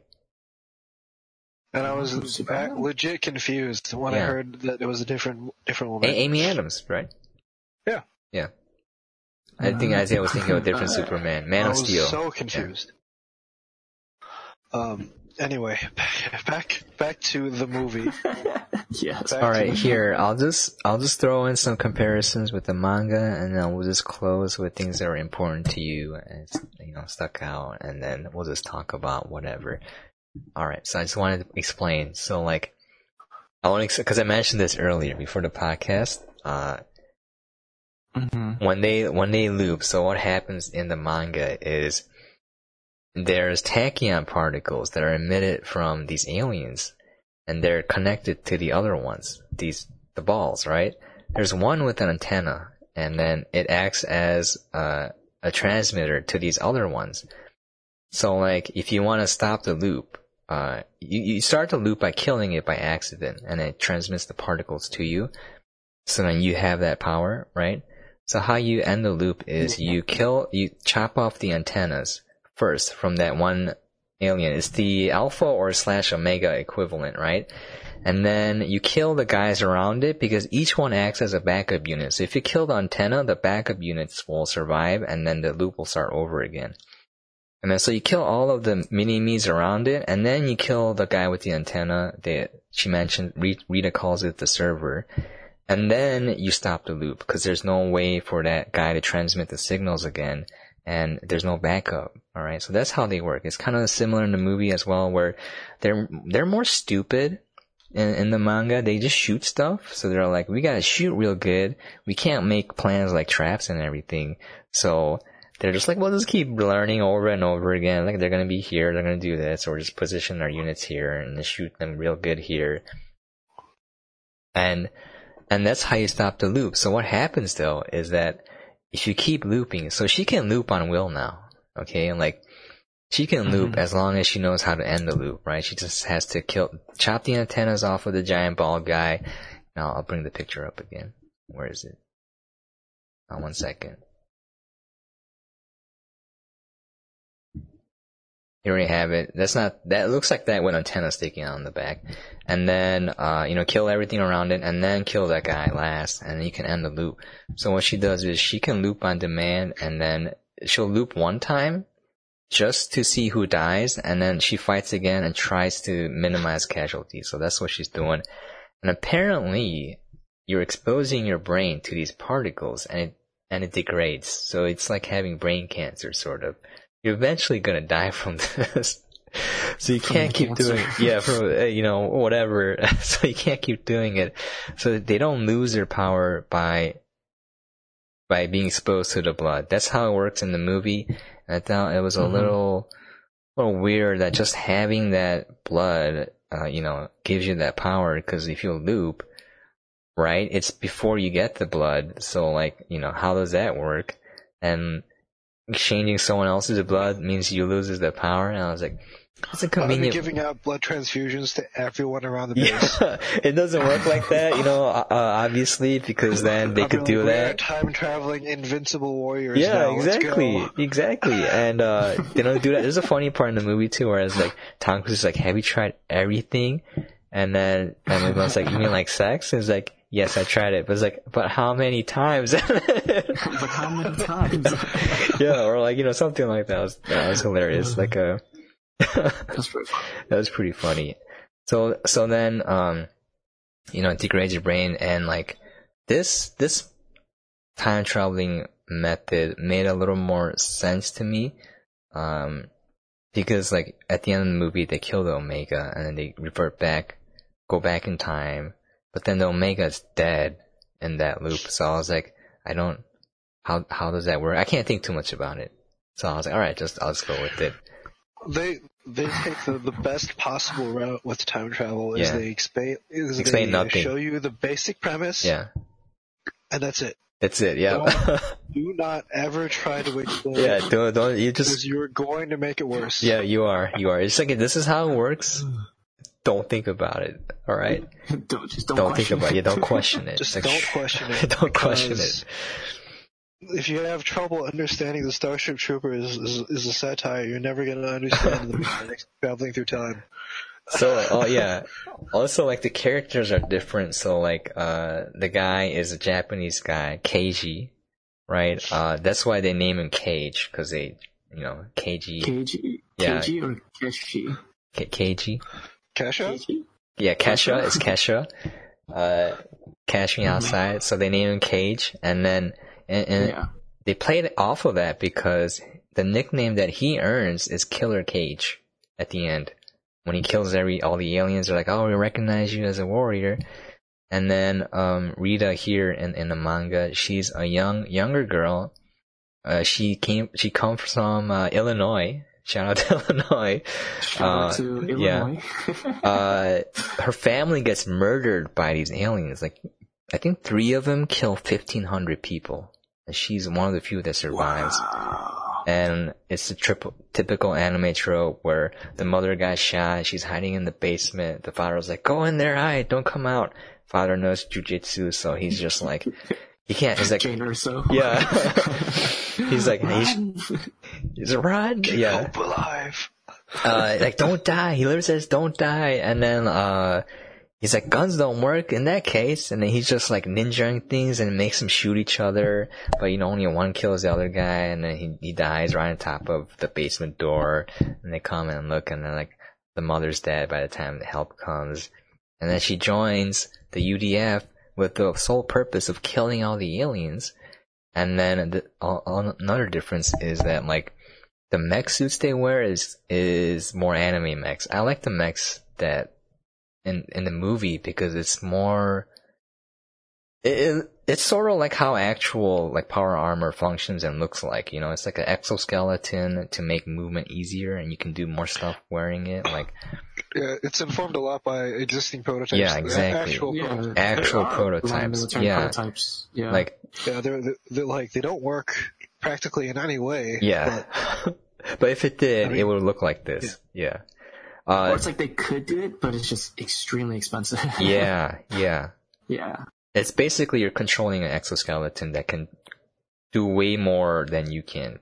But in the manga, they wear a full body suit, and then they go into a full mech suit. So there's 2 suits, and the mech suit is super powerful to the point where it needs auto balancing. Otherwise, you can't even walk. If you turn it off, you might kill yourself because like twist your body or contort it. Yeah, and then so it starts out they have guns, and then it turns out guns aren't that good at. So they got these spikes. So you gotta get super close and launch a spike into it, but you can only carry 20 of those spikes. So then they're like, "All right, I'll just make a giant axe." So this tiny girl is murdering stuff with the giant axe, and then he learns on his own. So what he does is, how do I get stronger? And the sergeant tells him, you gotta learn by cutting people down, like the Japanese samurai. You learn by cutting, right? The actual battle. So it was saying that you don't have the time for this, but he's like, "Oh, I can die over and over again." So it's just him literally dying over and over again, just like figuring things out.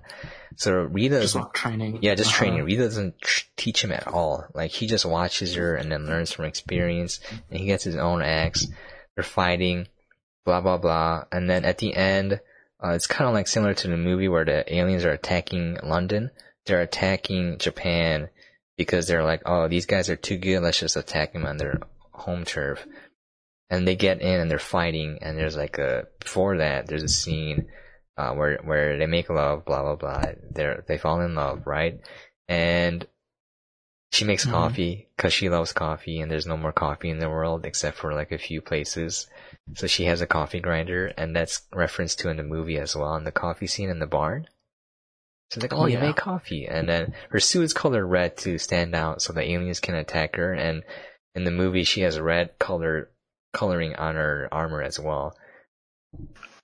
And then it turns out that if you're exposed to these particles long enough, you become basically one of the aliens' antenna. You become a transmitter, right?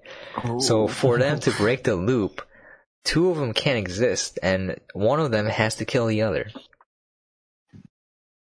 for the loop to end. Otherwise, if they just kill the server guy, the one of them will act as an antenna. Again, the logic breaks here because if they kill all of the other aliens, there's nowhere to back it up to.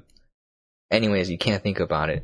So then it turns out that they have to fight each other, and the guy wins because the girl trained on her own. There's no one to train her.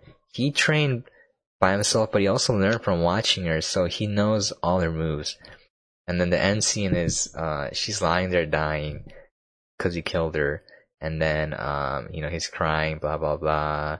And then he goes in and drinks moldy coffee because it's been 3 days since the battle started. And yeah, that's how it ends. In the anime? That's how it ends. Yeah, in the manga. I'm surprised they didn't make an anime of this because I think it'd be pretty cool.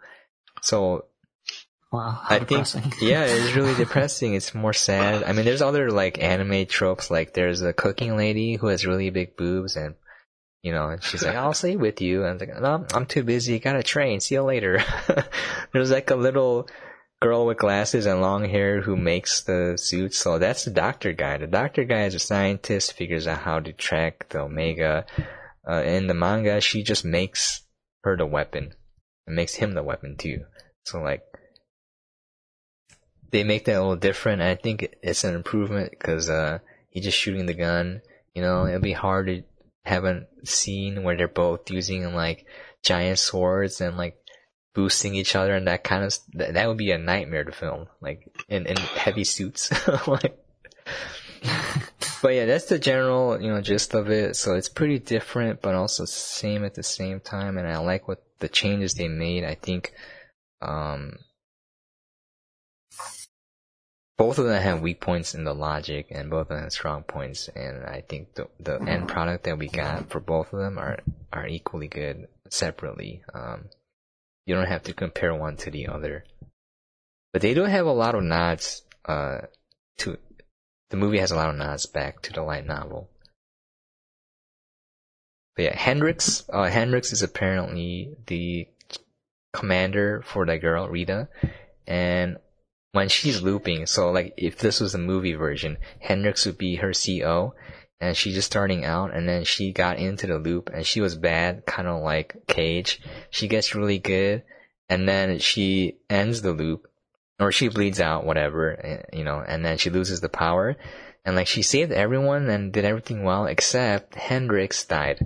And the sad part is he just got a baby, and he's a father, just celebrating right at that battle, and then he dies at the end of it, on her last loop. That's what happened. So that's, I think, probably the same story. That's pretty sad. Yeah, it's really sad. Again, like anime, when people die, they try to make it as sad as possible. It's not like shock of course, yeah. Gotta get the tears. So that's one side note. Like the little differences there. I don't want to go into more detail, but I think they did a great job adapting it. I did not know this was based off of a manga at all, or a light novel. Like, I had no clue. Like, usually you can tell when they're like, oh, they copied something, but they did it wrong. Kind of like Old Boy we're talking about. Yeah, Masked Singer. Old Boy was just a straight adaptation. The original one was fairly well known, I think. Yeah. I'm just saying, they copy the wrong things. Or like they mess it up somehow. I mean, Edge of Tomorrow does it really well because they adapt the premise and to an extent the characters. And that's to an extent. That's the important bit. Yeah. That's the important bit. Like, you should not do a beat for beat remake because no. What are you even doing? What are you even doing with your life? What are you even doing, Star Wars? What are you even doing? Yeah, the axe is 200 kilograms, by the way. Oh, yeah. That makes sense. Yeah. I want to say that Rita's sword in the movie is like a helicopter blade. Oh, that's what I thought too. Off. Yeah. I thought that's what it kind of looked like, but upon rewatching it, I'm not so sure. It's still a sword. It is pretty cool. Yeah, it's a giant sword. That's all we need. Final Fantasy VII remake, anyone? Cloud? It just made me think of Thanos copter. The helicopter blade. I was like, this is Thanos copter. They should be handing out these murder sticks to more troops because it seems highly effective. Yeah. Well, it turns out she's one of the few people who can use it, but like that logic kind of disappears in the movie because in the manga the suits are really hard to control and a lot of time to master it. Whereas in this movie it's just like, oh, they just make you do more stuff? Why can't other people swing, like, maybe mini murder sticks, you know? I think they were like, a lot of people just haven't used the suits enough to actually train in them. Yeah. To know Oh, how you're to right. use them You're to the right. full These are new potential. recruits. That's how I viewed it. And it was Yeah. like, that's why people like Cage can use it to the full potential, because he's been fighting in the suit for so long. Yeah. That he yeah. knows how to use things that other people don't. Good point, Isaiah. You save them from a plot hole. No, I got you. I got you right there. Oh, I never viewed that as a plot hole. It made perfect sense. I didn't see that as a plot hole. Okay. Like, I don't remember if they give you a number, but like if you add it all together, I think he's been in this suit in constant combat every single day for years. Like not just training, but in physical combat for years, essentially. Just day after day after day.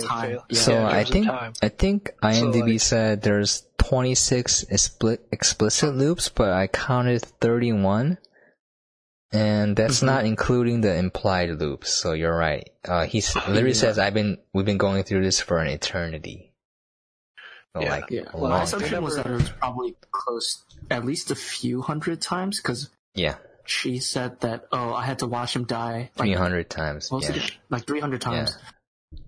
But it's like she probably died a bunch of times without even seeing him die. So that means my assumption was it was probably close to around 1,000 loops. So yeah, in terms of time, like a year, like 3 years. Well.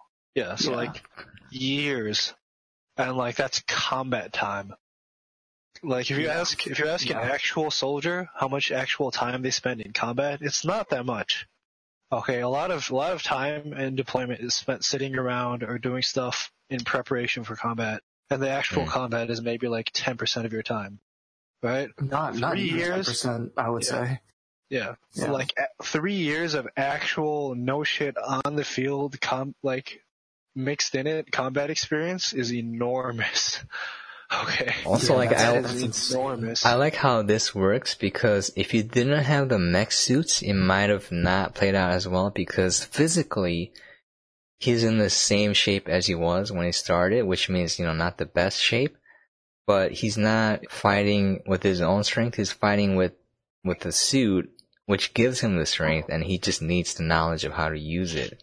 So I think that's a great touch, I think, in terms of logical flow. Plus, they're fucking cool. Yeah, they're cool. Yeah, obviously. That's the most important thing. You're right. The rule of cool. The rule of cool. Man. The thing that bothered me was like that one scene where he goes back and he's like, I need 8 grenades and like 8 extra magazines and an extra battery. I like, why the hell didn't they just do that again? For when he goes through the beach scene, like when they go get the cars and then he's like, I can't get you past this point. It's like you start the helicopter and you die. I was like, why didn't they just bring more batteries for their suits and more ammo? Because she has to die, so it's sad. Like a backpack with like 20 batteries. You're right. Because literally strength doesn't matter, right? Because you're next to a suit. So weight doesn't matter, right? So why can't you just carry more ammunition and more batteries? Actually, they just needed two extra batteries. Not even 20. Just two would have done it. No, you need 2 extra batteries and like maybe 5 extra magazines. She has a sword. She doesn't even need ammo. They're not particularly big either, because you see her pull these batteries out at one point. It's like, those magazines are small and the batteries are tiny. Yeah. Actually, the magazines I think are kind of big. Their size of his leg. It's like RoboCop reloading, kind of. Yeah. But I mean, it's fine. It's fine. Right. It's fine. We're just nitpicking here, and it's fun to nitpick. Kind of like a good point was brought up where when the general gave him the transponder at the end, all he needed to do was put it in his leg, find out where the location was, have Rita kill him, and then he just resets and he knows where it is instead of trying to escape. Instead of trying to escape. Yeah. It's fine. The movie has to happen. Yeah. That has to happen so that he bleeds out and loses power, and they're like, oh, well, we can't reset anymore. Because they need to raise the stakes. Like, if you don't do that, then there's no stakes. You can't have that. It's too simple. Yeah, it's too OP of a power to have, Being able to literally change time and reset. Every time you die, It's the Dark Souls power. Really? Yeah, that's the whole premise of Dark Souls. You guys are not... Okay. Yeah. The whole premise is like the in-universe explanation is that like every time you die, you are essentially an undead, and you respawn to an earlier point. That's it. Okay, makes sense. And then like the core mechanic in the first one is the more times you die, the more hollow you become, or like undead. Like you become less human every single time you die. Yeah. Yeah. It's literally that power. I mean, there's a bunch of different media that have explored this same idea. The more recent one was ReZero, an anime where he has that power, and like Isn't that a game too?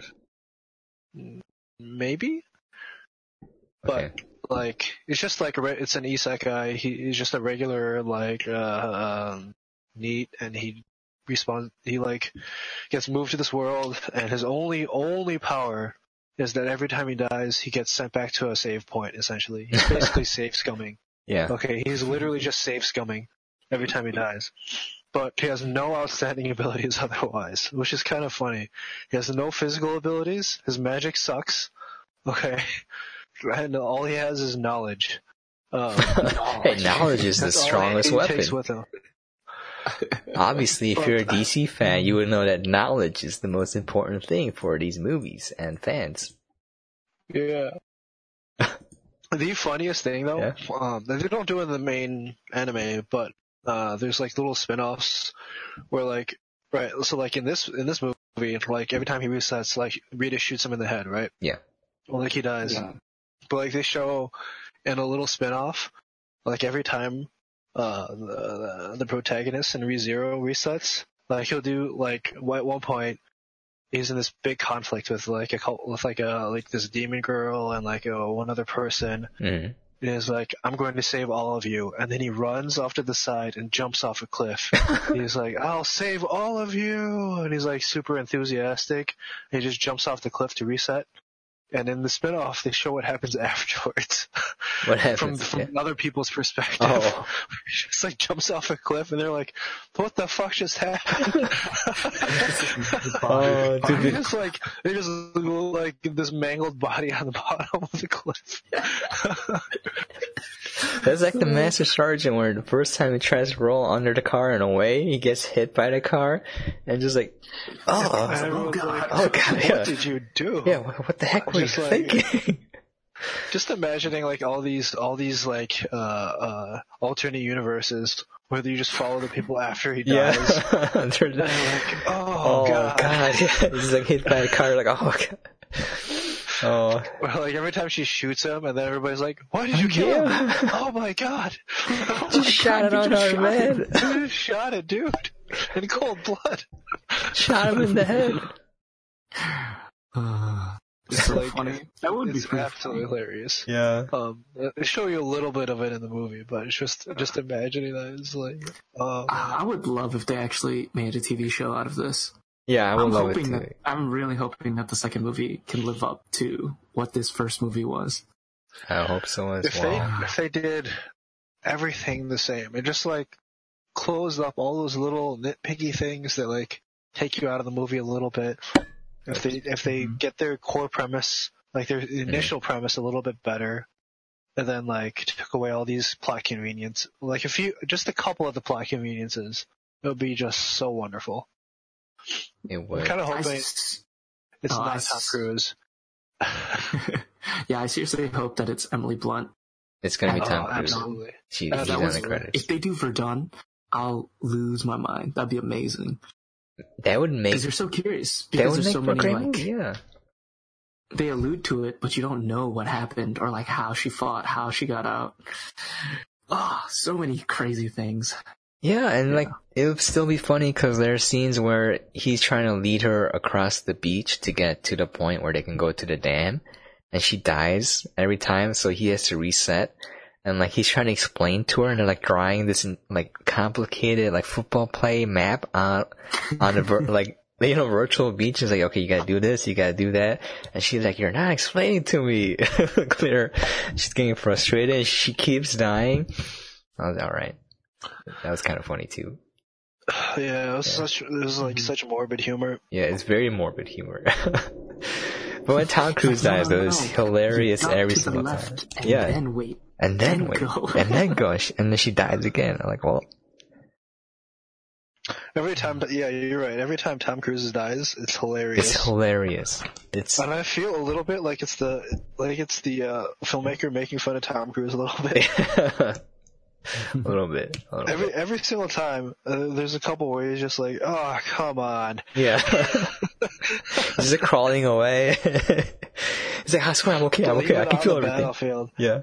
He's like, oh, okay. He just dies. I like how the romance is like there, but it's very. It's off to the side. How do I say it? It's very subtle. Yeah. It's very secondary to everything else. I love that. Very much don't make it like the main focus of the film, and I really, really appreciate that. I appreciate that. Like, I hate romance of any kind because it's not done well. Well, no, I wouldn't say that it's not the focus. It is the focus in that it's like the narrative thrust becomes that. Yeah. Like he stops wanting to take her on this because he knows she's going to die every single time, and he takes it solo, and that becomes like his motivation, like the last act of the film. And he keeps giving her options like, you don't have to do this. Yeah. You don't have to. I'll take the grenades at the end. I'll distract the the alpha, so you can throw the grenades in. Yeah, you can live. Yeah. But it works because it kind of works with the meta commentary of the film, where he's like not trying to win so much as he's trying to like save her at that point, right? Mm-hmm. Yeah. Which is kind of nice. I liked it. I kind of didn't like where they kissed. Oh, I feel like okay.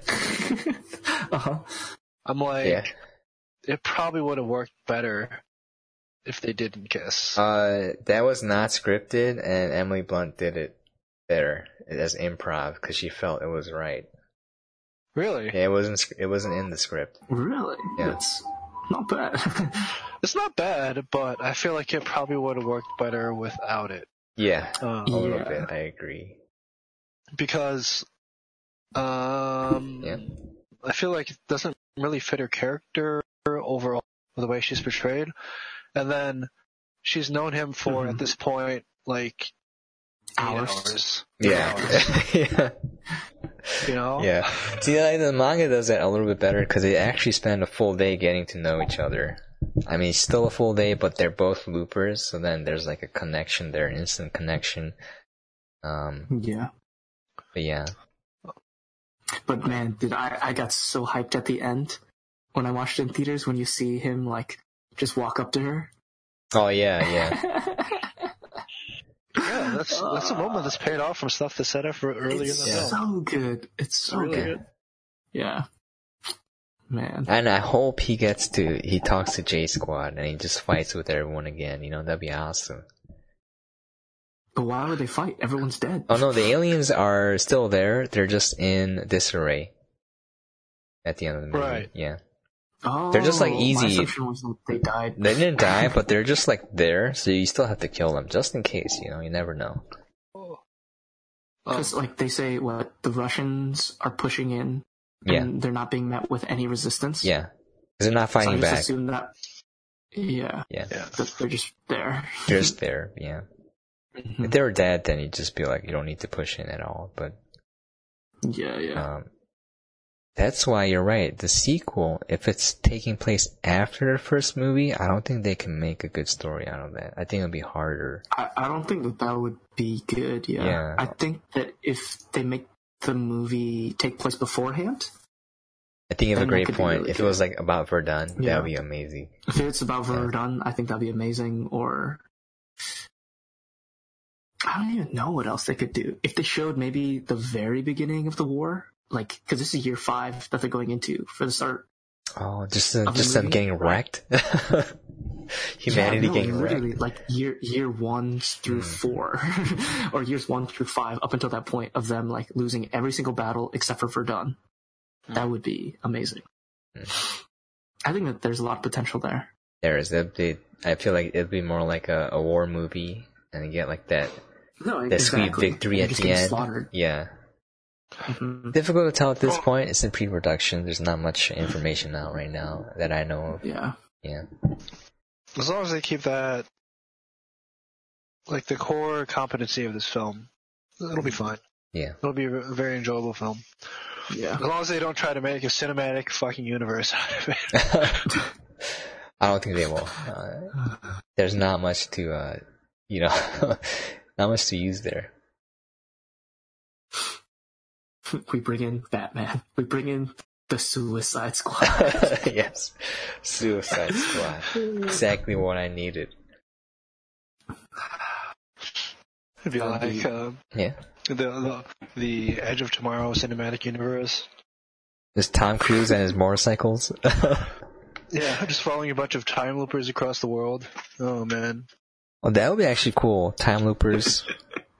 And it turns into the Looper with Bruce Willis, you know?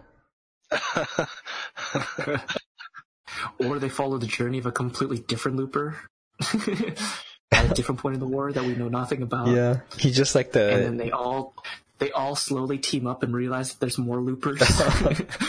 And then Thanos comes in and it's like, I got the Infinity Gauntlet. It's like, but wait, we can just go back in time. And it's like, oh. Yes. But I'm a Looper too, so... This is trying to outloop each other. Can you imagine the headache? Like trying to think of a plot where everyone can loop, including the villain, and you're just trying to outloop the other person? Like, holy cow, I would have a headache trying to write a story that's cohesive and works. The whole goal would be to capture the other loopers and not kill them. And then give them blood. Just take their blood. You know, it's like Highlander. You chop off a head, there can only be one, right? Just steal their blood. It's like, I'm the strongest looper. I can loop back 2 days now instead of 1. Amazing. That'd be sounds like an anime premise right there. Exactly, dude. Alright, I think... Someone who can loop 5 days. Yeah, let's just end for YouTube real quick, and then we can keep talking. Let's recap our thoughts, and then we'll just do an outro here. Alright. I'll go first, and Isaiah, and then Barry. How about that? Sound okay? Yeah. Alright, so yeah, again, I thought this movie, just like Isaiah, I watched it on a whim. I think someone mentioned that it was awesome, and I didn't believe him, because I was like, it can't be, it doesn't look that great, and I watched it, and I was like, holy cow, this movie is actually amazing. I think it was well crafted. Nothing really stands out to me in terms of cinematography or the dialogue. A lot of it was forgettable for me. Like, some parts stuck out, but like, yeah, I didn't remember the side characters. The story is very light. It's just there to service the action, give it a framework, give a reason for them to do things. Cinematography isn't, anything new or mind-blowing, but it's clean. Like, you see what's happening. I like the editing too. It drives home the point of what's happening. You can understand it. It doesn't treat you like you're an idiot either, like Suicide Squad. But yeah, action, comedy, they have a little bit of romance, sci-fi. They got, we're a family, J Squad, we're a family. They don't say that, Doesn't come out of nowhere. Yeah, it's awesome. The world is awesome. The enemies look awesome. Just everything about it is cool. It's cool. It's a cool movie. That's what I would say. Like, cool factor, Barry's absolutely right. Everything is cool in that movie. It's just likable. I liked it a lot. It's a fun movie. I don't see how anyone can watch it and be like, this movie was garbage. I think there's so many ways to appeal to an audience that I feel like I'm really sad that it didn't do as well as it did. I feel like it's a great film to have fun with, Also well crafted. If you look at all the scenes, like Barry mentioned, all the props, everything, fantastic. Alright, those are my thoughts. I recommend it. I would say probably like 8 Suicide Squads, 8 Suicide Squads? 8 Suicide Squads, Yeah. Yeah. I guess for me, I really enjoyed this film because I had no knowledge going into it. Mm. And I literally just watched it on a whim, and it was something incredible. So I guess it made me kind of sad that initially it wasn't well received. Yeah. But I think this movie does such a good job in terms of how much care they put into making the sets. And I feel like it's just such a good example of a really cool concept that's brought to fruition extremely well, where it's like, oh, time travel, but less confusing and interesting. Groundhog Day. Yes, Groundhog Day, right? Yeah. And I don't know. I really just enjoy it for what it is, and it's not like it's not like a cinematic masterpiece. And a lot of the scenes, I feel like there's some issue in terms of the way that they're shot and how it looks. It's like sometimes colored a little too dark, and it's a little confusing on what's going on action-wise, but... Shaky cam, dude. Yeah, shaky cam. But, it's the director, man. But, yeah, I just thoroughly enjoyed it. And it's probably up there for one of my, maybe like top 10 favorite films. Wow. I've probably seen it like 5 times now, 6 times. Even though I know it's not necessarily like the best movie ever created. Definitely. But it's really freaking good. It's so fun. Like, it touched me. My heart that's like dying and not there, it sparked something. Yeah, and I think that we all just like to watch movies for the fun factor. For fun, and to enjoy them. I'm not studying. Are these emotions I'm feeling? Yeah, I feel something. What? I feel things. I feel things. But I felt like that movie did such a good job of just taking you along for the ride. And it's such an exciting movie from beginning to end. Yeah. Yeah. Well, so it's absolutely fun. Don't think it's necessarily like the best movie ever created, but it's still one of my favorites. Yeah. Like, yeah. Just my thoughts. No, absolutely. I think Edge of Tomorrow joins Blade Runner 2049, Annihilation, and Pandorum in the graveyard of underappreciated sci-fi films that flopped majorly in box offices. Just nobody sees these movies, and it's actually baffling to me that people don't go to see these movies and go to see like Suicide Squad, Suicide Squad, and whatever other garbage is out there. Like, this is it's just such a great film, and I don't know if it's a cinematic aversion to sci-fi as a genre, or what the hell is going on, but people just don't go to see these movies. This is probably the most palpable of those that I mentioned, and it's still bombed. It just bombed. But it's such a wonderful film. It was made with clear focus and care. It has wonderful performances from all of the actors. Especially Tom Cruise. It's one of my favorite performances from him. I generally do not care for Tom Cruise as an actor. I find every role he's in to be really distracting from the movie, you know? Like, you watch the movie and you're like, hey, it's just Tom Cruise. Emily Blunt is absolutely wonderful in every way in this movie. Yes. And it's just, I highly recommend it. Highly recommended. I'd probably give it a very, very high 8. Suicide Squad? Very solid 8 Suicide Squads, yeah. I think I would touch a 9. Wow, okay. Just 9 Suicide Squads. It's definitely up there for me. That's a lot of Suicide Squads, just saying, you know. If it weren't for like all like the little plot contrivances that kind of like irk you in the back of your mind, I'd probably give it a 9. But it's still like they're completely ignorable. Yeah, they're completely ignorable. They're also just small enough short. to just be completely dismissed. It's just like, here. Don't look at this. Look at this instead. This is like, let's just move on. Yeah, move on. Move on. I like it though. I like how they don't waste your time. I appreciate that. Don't waste my time like Suicide Squad did. This stupid long that they dining. largely respect the audience's intelligence. Yes, absolutely. All right, that's it. That's our thoughts. That's a lot of Suicide Squads, which means this movie should be on your list to watch. It appeals to a wide audience. Does that mean it's our top right now? I think it is our top. You gave it a 9. 9 Suicide Squad, so that's the highest movie we have right now. Interesting. I mean, the rating scale is arbitrary, so we don't know the value of what one Suicide Squad is. Well, you know the rough value. It's kind of like time travel. We don't explain it.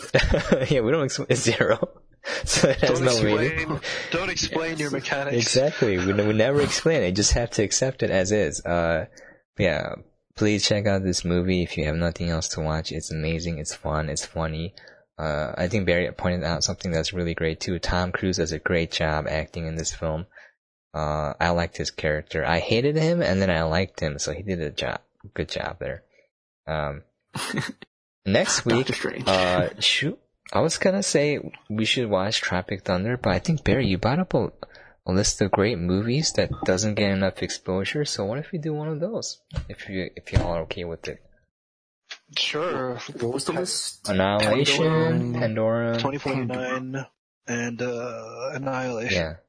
I wanted to see all of those movies. I've only seen bits and pieces of Pandorum. Let's not do that one because that one's kind of scary, right? I don't like scary stuff. It's really not. It really isn't. Looking at this picture, there's like little bits. Yeah, it's kind of freaky. Bits of horror. Like the first maybe like 30 minutes is horror, but the rest is like. Oh, 30 minutes is a lot, dude. Damn, 28% Rotten Tomatoes. Dude, like this movie got critically people hate destroyed. This movie. I don't understand. It's actually great. Annihilation was 88% though, so very well. Yeah, I remember Pandorum because my cousin is studying film and he's very picky about the movies he watches, but he liked that movie a lot. He said it was great, it was interesting. It was an indie film, right? Or a small budget, either way. Not a lot of money going in, and they did something great with the story. I know it's about... They did a lot with what they had. Yeah. I'll say that. It only made $10 million in the box office. That's sad.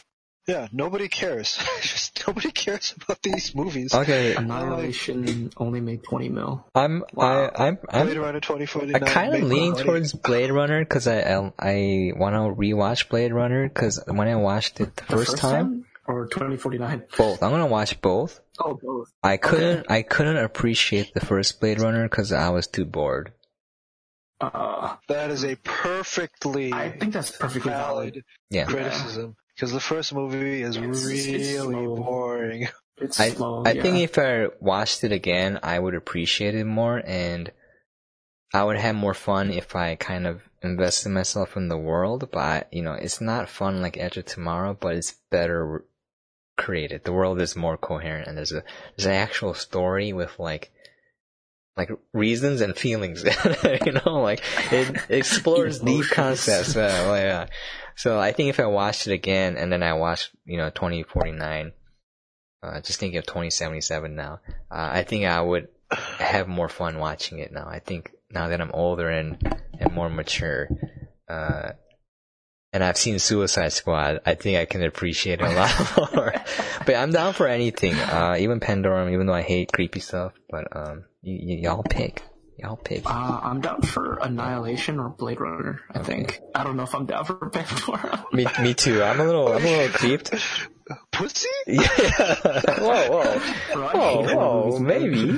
It's, okay. Yeah. Like, seriously, it really isn't that much of a horror movie. I was creeped out. There's like some scenes where like a monster is hiding. I just don't know anything about it. But that's perfect. But you don't need to know anything about it. The trailer for Annihilation, I was like, this actually seems like a really good movie. Annihilation was. Mm-hmm. Well, I'm not gonna call your. Yeah, just don't say anything. That's fine. I'll say it does not deserve the amount of money that it made. I'll say that. Oh, okay. I was gonna say, yeah. Oh, as in it's too low. It should have done better.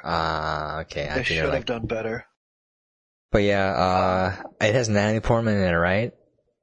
Natalie Portman, Tessa Thompson. Oh, okay. That's a high. See, Natalie Portman, ever since Thor, I don't like her anymore because her character was so hateable and ruined the movie for me that so I was just like, She's I so know she's so talented, good. What's that? Is it V for Vendetta? No, right? V for Vendetta is awesome, and then is it Garden State? What's that movie? Is it Garden State? I think Natalie Portman is a little bit inconsistent for me. Like some scenes I feel like she has like a lot of charisma and gravity. Black Swan? Black Swan? And then once in a while, like, I don't know if it's she turns into her character from Thor. And then you're like, why are you? What is the emotion in this scene? I don't understand. I don't know, but like Annihilation. She was in Leon. Garden State. I like the movie a lot. Leon was her breakout performance, I think. Very early on. Child actress, 12? yeah. I think. Yeah. Holy cow. 12. Leon, I'm telling you guys, it's definitely worth a watch. It's a good film. Which of these 3 films have you guys actually seen? None? I've seen none, and I've seen parts of Pandorum. 2049, Annihilation, Pandorum. I've seen none of them. I've only seen 2049. Oh, you've seen 2049? I've seen 2049. I Okay. actually rewatched it a couple weeks ago. It was pretty good. All right, we don't have we don't have to watch it if you want to watch a new one then. No, that's okay. Okay. I don't care. Yeah, you guys I vote for Pandorum just to go against the grain. I think we're gonna have to watch it. And we need to sway the vote. We need to sway the vote. Sway the vote. Yeah, pick something else. Pick something else. I'm down for Annihilation or Blade Runner, or we could even watch Leon if you guys are down. Leon, I think that movie has enough critical acclaim. I think it's too hyped. It's too no, not that. I just want to bring more, promote the smaller Obscure ones. films. Yeah, like Edge of Tomorrow, I feel like deserved a lot more. That's fair. I think Leon is held in high regard. If you want to promote a movie that deserves more, I would do Annihilation then. Yeah. If you don't want to watch a spooky movie. Whoa. I don't like scary things, okay? I hate it. That's why, like, when you recommended it, I was like, I thought this movie was bad, but then since you recommended it, I was considering checking it out, but, you know, I don't like creepy stuff. Have you seen Event Horizon? I did. That's why I don't want to watch anymore, you know? I know that movie's tame by... It's not as bad, it's not even as bad as Event Horizon, I'd say. Okay. Pandorum. Okay. It's more of like a psychological thriller. I hate psychological thrillers. That scares me more than jump scares. Yeah. Well, I'm gonna have to convince you guys to watch this movie because it's. How about we think about it after next week? You know. How about if you win Star Wars? If you win Star Wars, we have to watch Pandorum. Then you guys are watching. Okay, I like this. I like this. Stakes, right? This is stakes. You're right. We win, we You're have to right. pick something else. Oh, wait, what? Battlefield Earth. No. Battlefield Earth. No. I see. I was like, wow, we're gonna do that. It's a lose for me. It's too much. It's too much. How about we make Barry watch Battlefield Earth, and then he has to do a podcast solo, and we're just like reacting to him. We just make fun of him. We just make fun of him for having. Just be like 90 minutes of. Yeah. This is worse than Suicide Squad? Question mark. I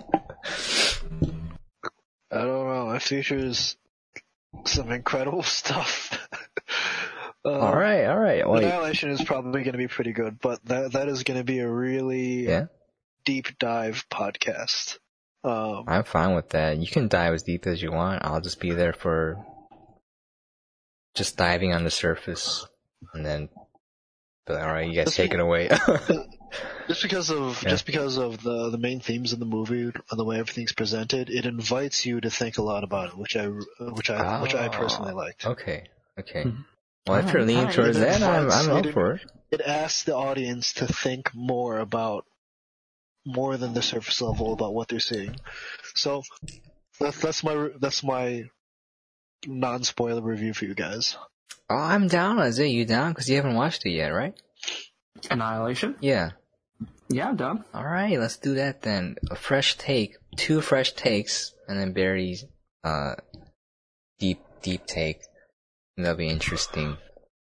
I mean, have you guys seen Solaris? No. Solaris? Was it Solaris? I'm sorry, hold on. Is it Solaris? 1971? That's probably it. And With George A Clooney? psychologist sent to a space station orbiting a planet called Solaris to investigate the death of a doctor and the mental problems of cosmonauts in the station. yeah, there's the original and then there's the remake. It's like old. The original is super old school Russian sci-fi. Oh, that's interesting. And then there's the 2002 version. Yeah, George the 2002 version. It's not as good, but still okay. All right. Okay. That movie also, I think, flopped majorly. It was an interesting film. Again, it invited some deeper thought. Okay. If you have time in the week, I would invite you to watch, in addition, like before Annihilation, Solaris. The original or the remake? Honestly, either. Okay, all of them. Watch both. The remake is probably more palpable, but the original is probably more thematically relevant. And then, like, Wait, 2002 Space Okay. or A Space Odyssey. Yeah.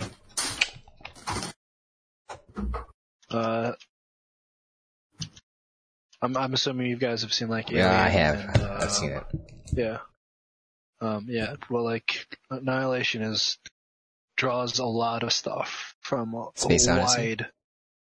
Yeah, from like a Space Odyssey, like Solaris, like other sci-fi.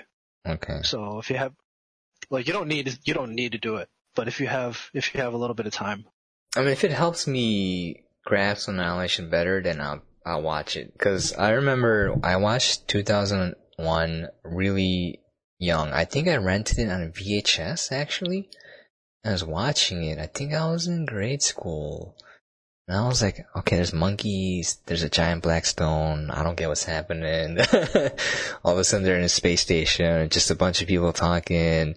There's a computer with the red eye, I think he's evil, I'm not sure.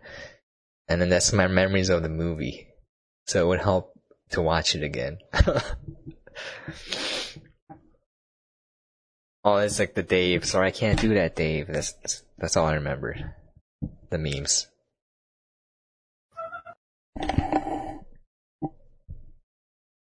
Oh. Alright, I think everyone went to the bathroom. I'm gonna go as well. Okay. I'll be right back. Problems of doing a live podcast. This is where you would insert the ad. Be like, alright, now a word from our sponsors. Shout out to our sponsors, whiskey and beer. Thank you for fueling my life. No, thank you for giving me life. Precisely. Solaris in particular is probably a good preface for watching Annihilation. Arrival. Arrival. Arrival? That we could do. That's another movie that I feel like was so good and no one cared about. And like, I had a lot of friends talk to me about this movie and they're like, this is the most garbage film I've ever seen. And I was like, but why? The movie was so good. Makes me sad. But Arrival made money. Did it though? It did. Really? It didn't make a lot of money, but it made a respectable profit.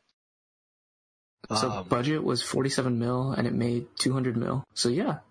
4 times. It still didn't. Bad. I'd say that's about as good as it could have gotten. Because that type of movie is not. It's not like a popcorn crunching like turn your brain off film it's for slow. general audiences. It's slow. Any movie that invites the audience to think about something is immediately on the back foot.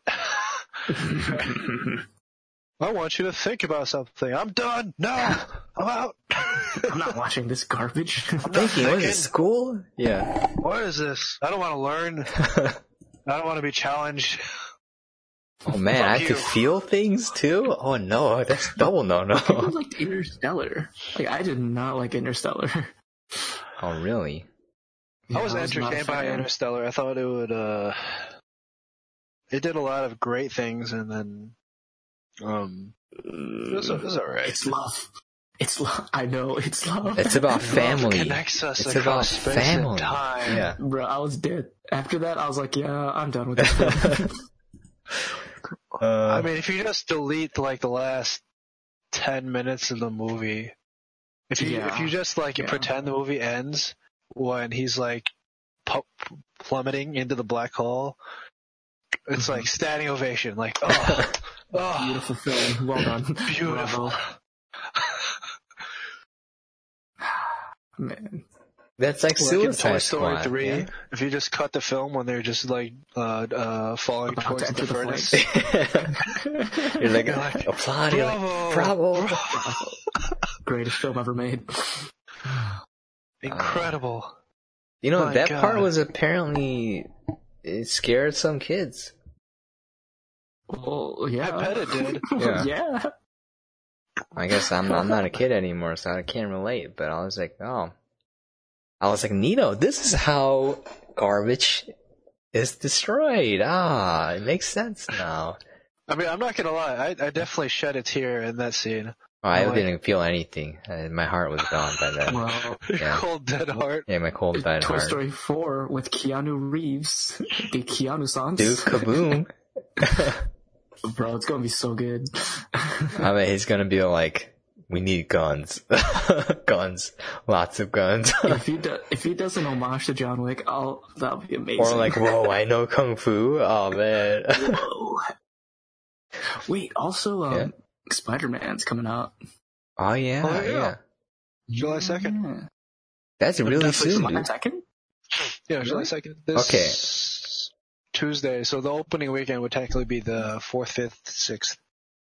I can't Tuesday's watch probably it. pre-screenings. Yeah. And then July 4th weekend is the official release. I'm not gonna watch it on opening because it's too expensive. I'm gonna watch it on... Actually, Wait, I think all really? matinee July prices 4th? are $6. July 2nd is the release, official release, which means that's the Tuesday, which is generally like pre-screening audiences. Yeah, it really And usually then- comes out on Friday. Or like Thursday No, midnight, well, right? like wait, the opening weekend is stretched to like Wednesday night now, essentially. That's weird because Oh, because it's July 4th Japan, here, right? the release date is the 28th. Of July? June 28th. Oh, Really? June. Yeah, like... So wow. it's early. No, that makes sense, because I remember, like, didn't Endgame air first in Korea? So, like, the bootleg copies had, like, Korean Coming out subtitles? already, Yeah. Yeah, usually the first Marvel releases are either in Asia or Australia, timeline-wise. Interesting. Dang, There's so I might watch probably it marketing a reasons. few days before Yeah. you guys. Don't spoil it. You're like, guys, I'm gonna Mysterio's a spoil it for bad you guy. guys. I'm like, I knew that. I knew it. Mysterio's evil. I was Just like, like I never saw that one coming. Mysterio, a bad guy? He looks so good. A wholesome guy. I mean, he might be the bad guy, but is he the antagonist? bad guy. No, he's not the... maybe Spider-Man isn't even the protagonist. Mysterio is both. Protagonist. He's the protagonist and the antagonist. He's his own worst enemy. Wow. A flawed hero. Yeah, flawed hero. Tragic Flawed hero. hero. I'm looking forward to that film very much. Me I think too. it'll be very good. Yeah, I'll try to watch it then. It's gonna be... Within like the next week, maybe. Next 2 My weeks. big prediction is that it's going to be the movie that sets up the next 10 years of the Marvel Universe. So This is the new Iron Man 1. it actually is. I mean, it's a very clear strategy. So It better do well then. yeah, it better be. It better be His good. balls. Wait, what's the whole plot with like the old grandma spider lady who's like, can see everything and it's like a chessboard and like positioning heroes and stuff and like, is that the new storyline or no? No, No, okay. it's not going to be in there. I just thought you're that talking was about Madam Web. Madam Web, and- yeah. Madam Web is a whole fucking thing about how Spider-Man is not Spider-Man because there's just some kid that had the bad luck of being bitten by a spider, but is actually the result of destiny and of the someone web choosing of like the web of the universe, whatever it's called, selecting a Spider-Man in every universe. And then they have a role to play, and they must they're like kind of the champion. They're the Shazam of the web of the universe, and Madam Web watches over the multiverse, and it's a fucking mess. Don't worry about it. Okay. I just remember that in the cartoons, and I was like, well, I'm okay with this. I think question mark. I don't know what's happening, but yeah, it kind of works, but it's mostly kind of a dumb idea that I really don't expect them to touch on until. I mean, I guess they could because they're touching on the multiverse. they are. That's what I was thinking with that. But I really don't expect it. Gotcha. I really don't expect it. It would distract a lot from the character drama of Spider-Man. Yeah. It could work. I think that would take away more than it would add. Like, this movie is all about Yeah. Spider-Man dealing with the loss of Tony Stark and coming into his own. Exactly. And you don't need to introduce like Madam Web and like exploring the multiverse and like the place you would introduce Madam Web is like probably Secret Wars or like the death of one of his girlfriends, whichever version of her. I remember the TV show where they started introducing clones and everyone was a clone. And like Superman married a clone of Lois Lane, like that kind of stuff. Like, what if they make that for Spider-Man where like everyone's a clone? They have. They have? He has 2 separate clone sagas. Dang, Actually, okay. 3. So I guess, It's actually 3. alright. I'm just thinking, that'd be pretty hilarious. It's like Tony Stark is alive, but it's a clone, and then there's like, well, everyone's a clone now. Mary Jane, she's a clone too. Just married a clone Spider-Man. So how it works in, I actually don't remember the main 616 Marvel version, but in Ultimate Comics, which is what most of the movies are loosely based off of, the Clone Saga in Ultimate Comics was that his dad shows up one day, right? Uh-huh. He just shows up, and he's like, Dad, aren't you like super dead? And he's like, no, I'm back. And then like that triggers this chain of events. And then his girlfriend, his dead girlfriend, not Mary Jane Watson, but Is this the Truman Show? Yeah. yeah. Is it Gwen Stacy? I thought she turns into Black Cat. No, that's Felicia Harding. Oh.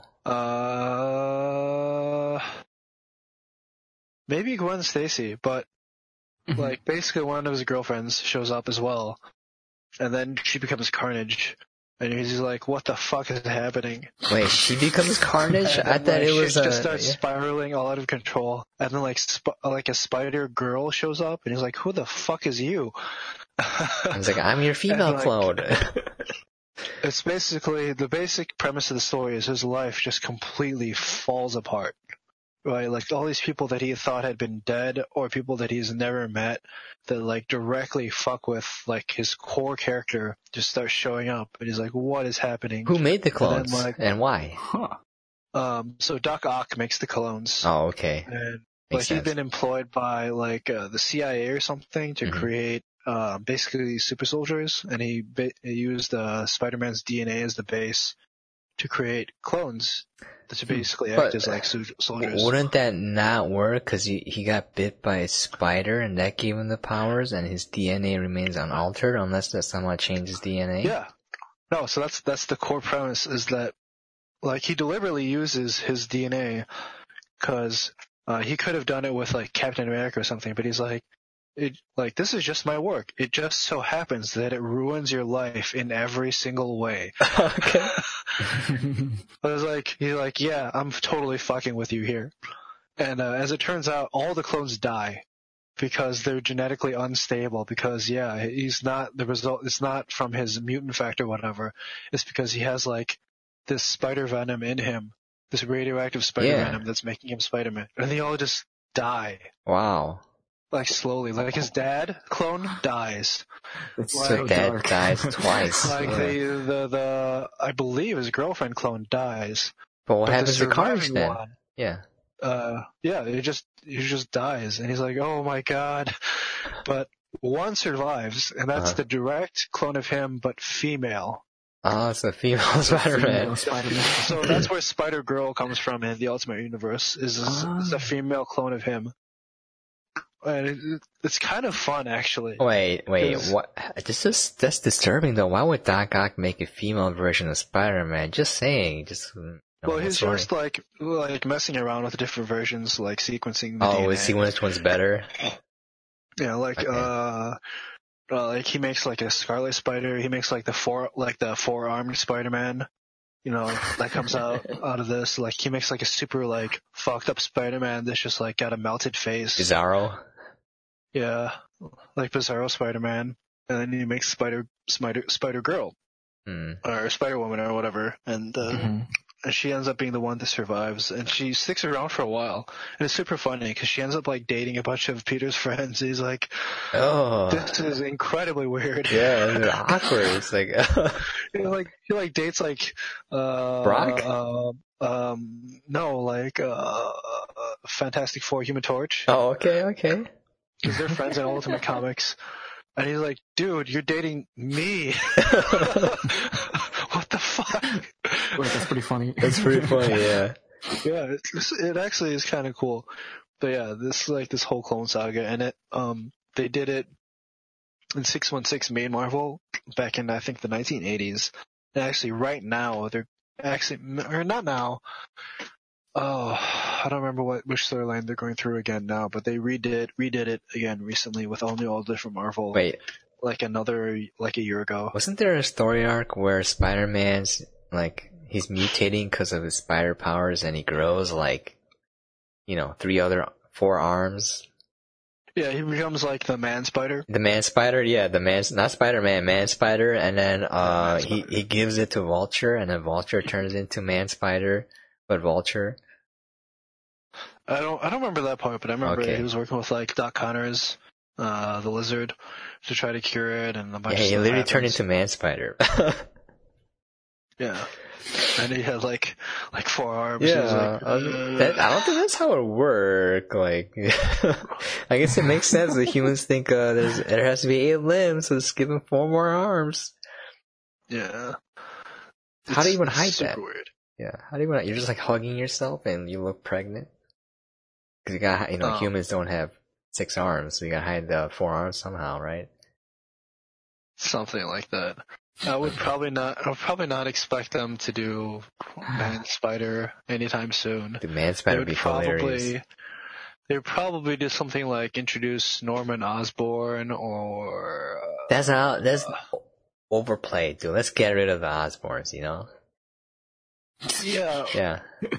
I mean, but he's like he's a pretty major villain in Marvel Comics as a whole, as is Doc Ock, Dr. Octopus. Let's get rid of Doc Ock. Let's just bring in Kingpin, just bald guy, just big bald guy, I mean, they're pretty big shakers and movers in the Marvel universe as a whole. Yeah, I know. It's just like, how many times are we gonna go through the cycle where like, this guy's his friend, and all of a sudden he's a villain. We didn't see it coming. The cool thing about Spider-Man's villains is, and it's partly just because he was so popular that all of his like Rogues Gallery crossed over with a bunch of other people.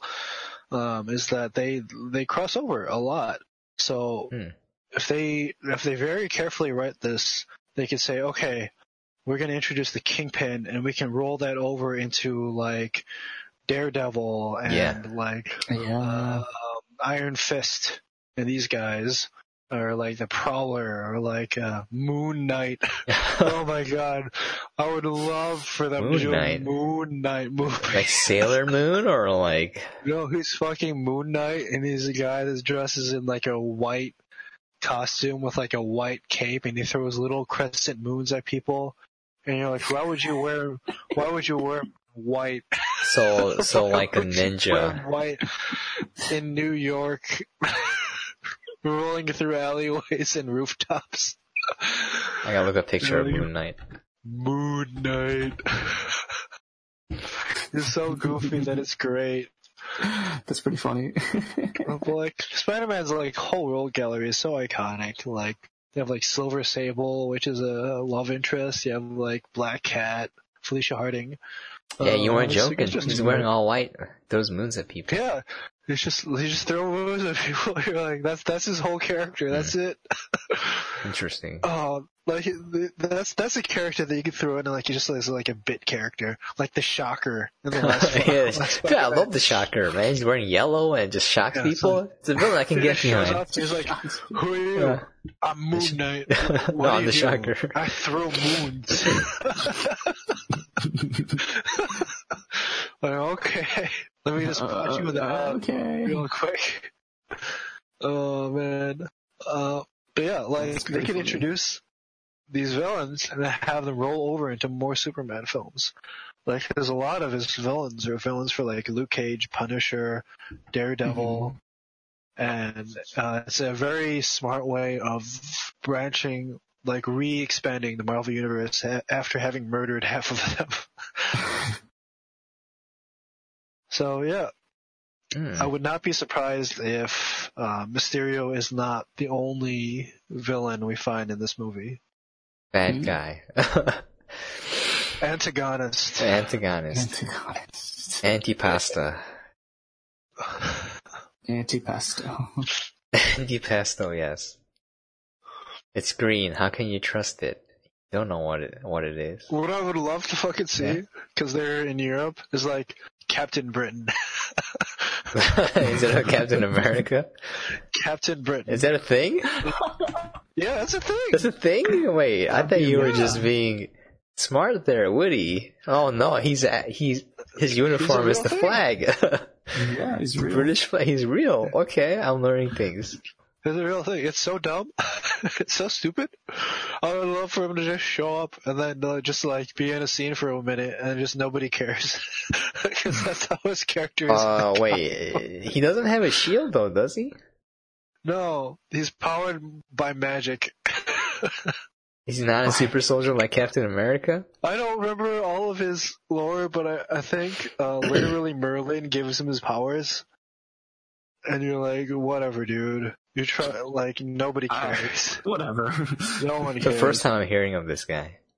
Captain Britain. He works with Sword, which is the space version of S.H.I.E.L.D., which also nobody cares about. Okay. Sword and Shield. Sword and Shield. You got it. Yeah. Pokemon game? Yeah. Yeah, okay. That's also where Carol Danvers spends most of her time is in the Sword in space, which just nobody cares about. It's like where you put characters that nobody cares about. Sword, the Defenders of Space. It's like the space something division. Oh wait, Nightcrawler was in Sword? Listen, like if we're gonna deep dive into comic books, this is gonna take literally the next week. Who's Phoenix 3? Is that the third iteration of Phoenix? There are a couple different iterations of Phoenix. The thing with the Phoenix Force is the Phoenix Force. There was only one Phoenix Force in the entire multiverse. Okay, and it's it's basically the avatar of all the energy of everything that's ever lived and ever will live. Like, it's basically the avatar of life itself. Okay. Right? In the entire multiverse. Okay. And there's only one.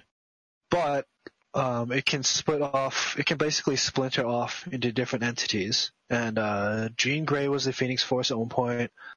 That we know, yeah. Yeah, obviously Cyclops.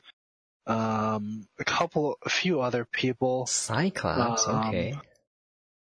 The lady that the psychic that turns herself into a diamond. I don't remember her name. Diamond Girl.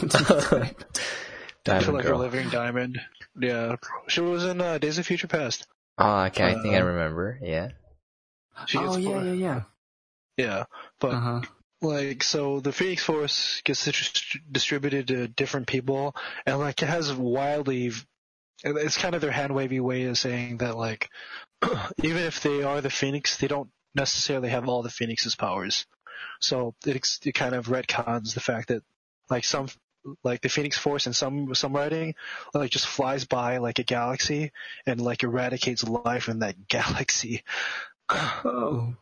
Or like in another story where like they fight like the Hulk or like Captain Britain and they just lose and you're like, that doesn't make any sense. But how? But how? Captain Britain looks so dumb. Yeah, he looks so dumb. There's a bunch of like, this is from an era of comic books where they're just like, it's just a hero of the week, villain of the week. There's like Captain Britain, there's like Captain Mexico, Captain Canada. What are these real?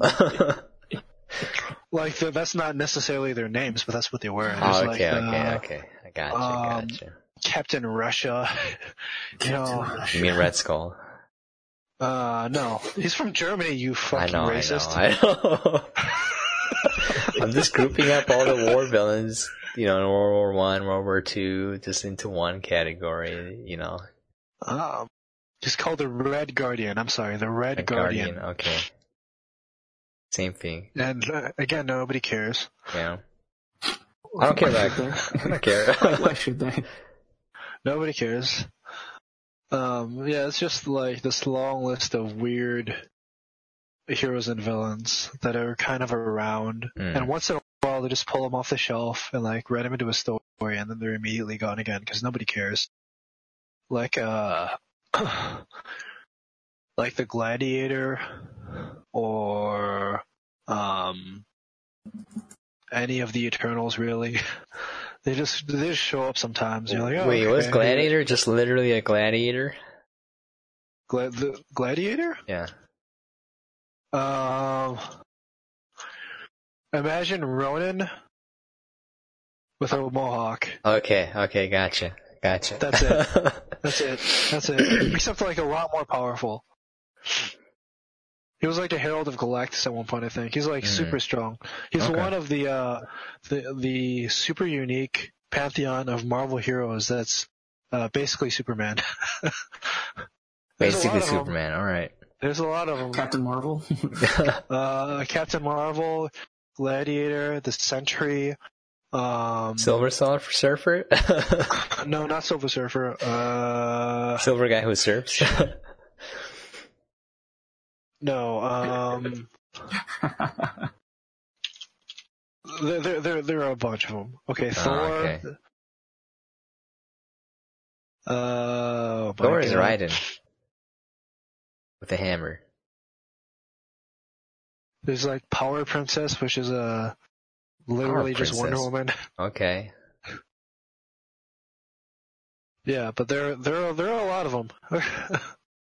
Hyperion and Sentry are probably the two main ones. Hyperion is literally just Superman. Like that's just what he is. He's literally Superman. And like what about Batman, huh? Where's Batman? Batman? Yeah. I don't know. I think they have some parables for him, but like mostly they're just Superman. Just like a lot of different versions of Superman and Wonder Woman. I want a Batman parallel. Just call him Man-Bat. And I don't remember if Deadpool was originally making fun of DC or if DC was originally making fun of Marvel. I feel like Deadpool was making fun of Deadshot or whatever in Suicide Squad. Deadshot. Yeah.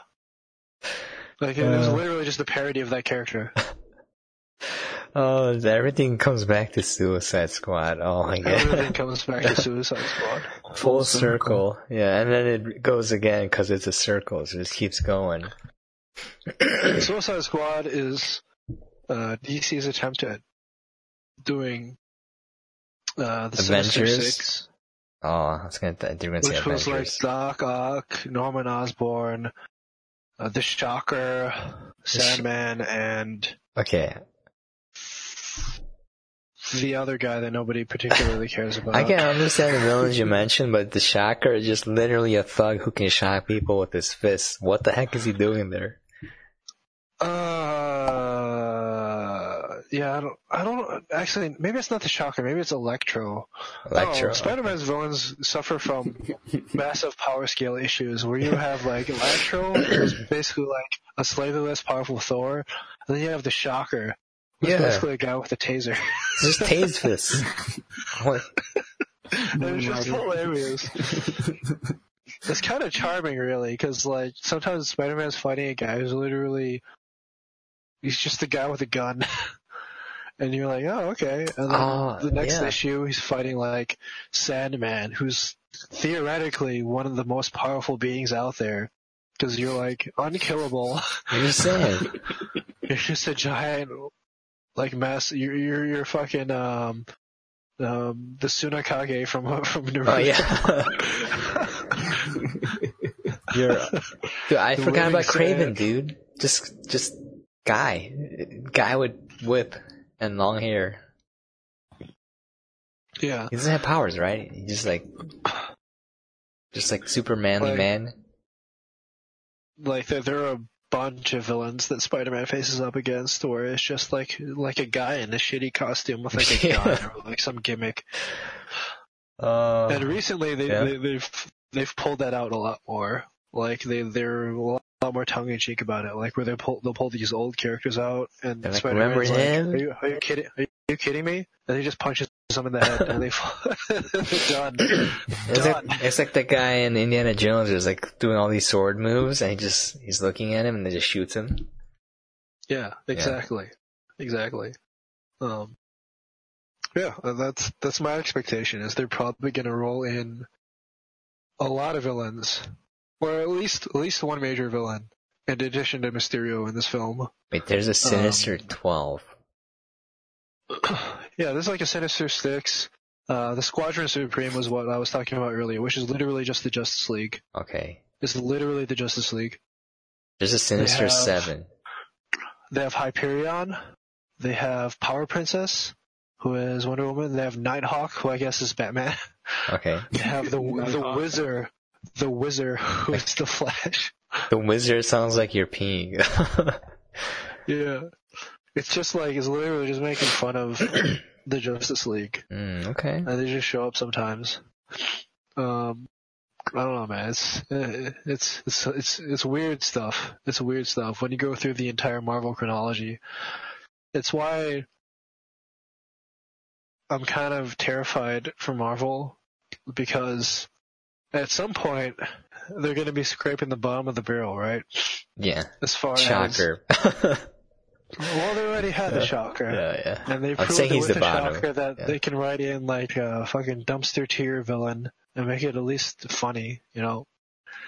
But at some point they're going to be like pulling out like the Captain Britons, or like Is Rhino in Spider-Man? The guy in the Rhino suit? Just Juggernaut, but not Juggernaut? Rhino.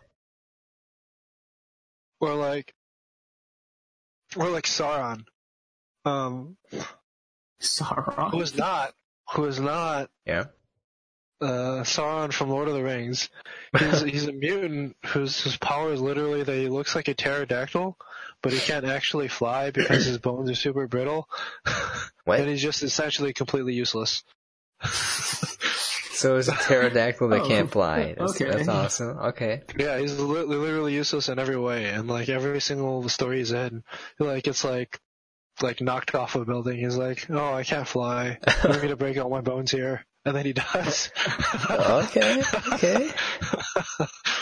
They're just like these joke characters. And they're all terrible.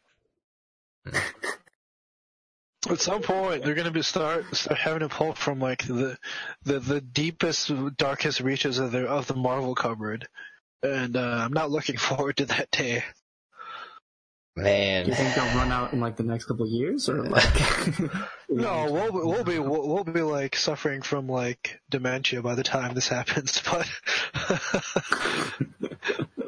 but it's a very real fear. yeah. Otherwise, they'll just reboot everything, I guess. Iron Man's back alive. Except he's a clone. It's not a real Iron Man. It's a clone Iron Man. Digital Robert Downey Jr. Exactly. Hologram. Holographic Robert Downey Jr. They've probably scanned him for his likeness by now, so that they can just recreate him. Dude, that's kind of a scary will. future. Like, you don't even own your own appearance. Disney does. They're like, in the future, you have to sign over your rights to your likeness. Well, they scanned Stan Lee at his request so that they can put him in cameos until the end of the heat death of the universe. That's kind of creepy. A little bit, but it was at his express wishes, which makes it okay. Yeah, that makes it okay, I guess. Was it though? What if it was at gunpoint? Like, from what I've read, like Stan Lee was so delighted to do these little cameos. Oh, okay. That's every that's single good, movie. That's like awesome. He was literally keeping him alive at the end. That's so sad. That's kind of sad. It's actually a little bit sad because like his wife passed away, and like typically when something happens with a senior citizen, like they are not long for the world, right? That kind of emotional blow. And like he held on for a while just because he's like, I want to finish out these next few films. I want to be there for the creation of this. And like he got scanned in, like he did some lines for them, and then he passed away. Like he's a guy that clearly was just so delighted to see all these characters that he had written and helped create, like come to life on the silver screen. And props to him, because like he was, as far as I'm aware, 100% for like this digital thing where they could put him into movies.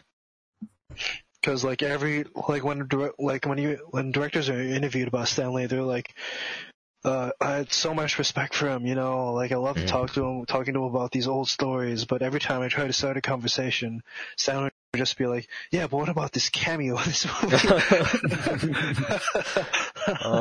Okay.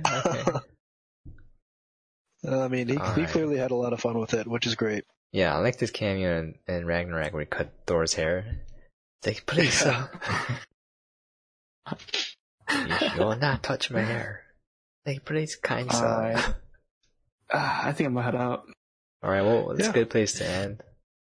Yeah. A little sad place. That was a good minute. You in Tokyo now?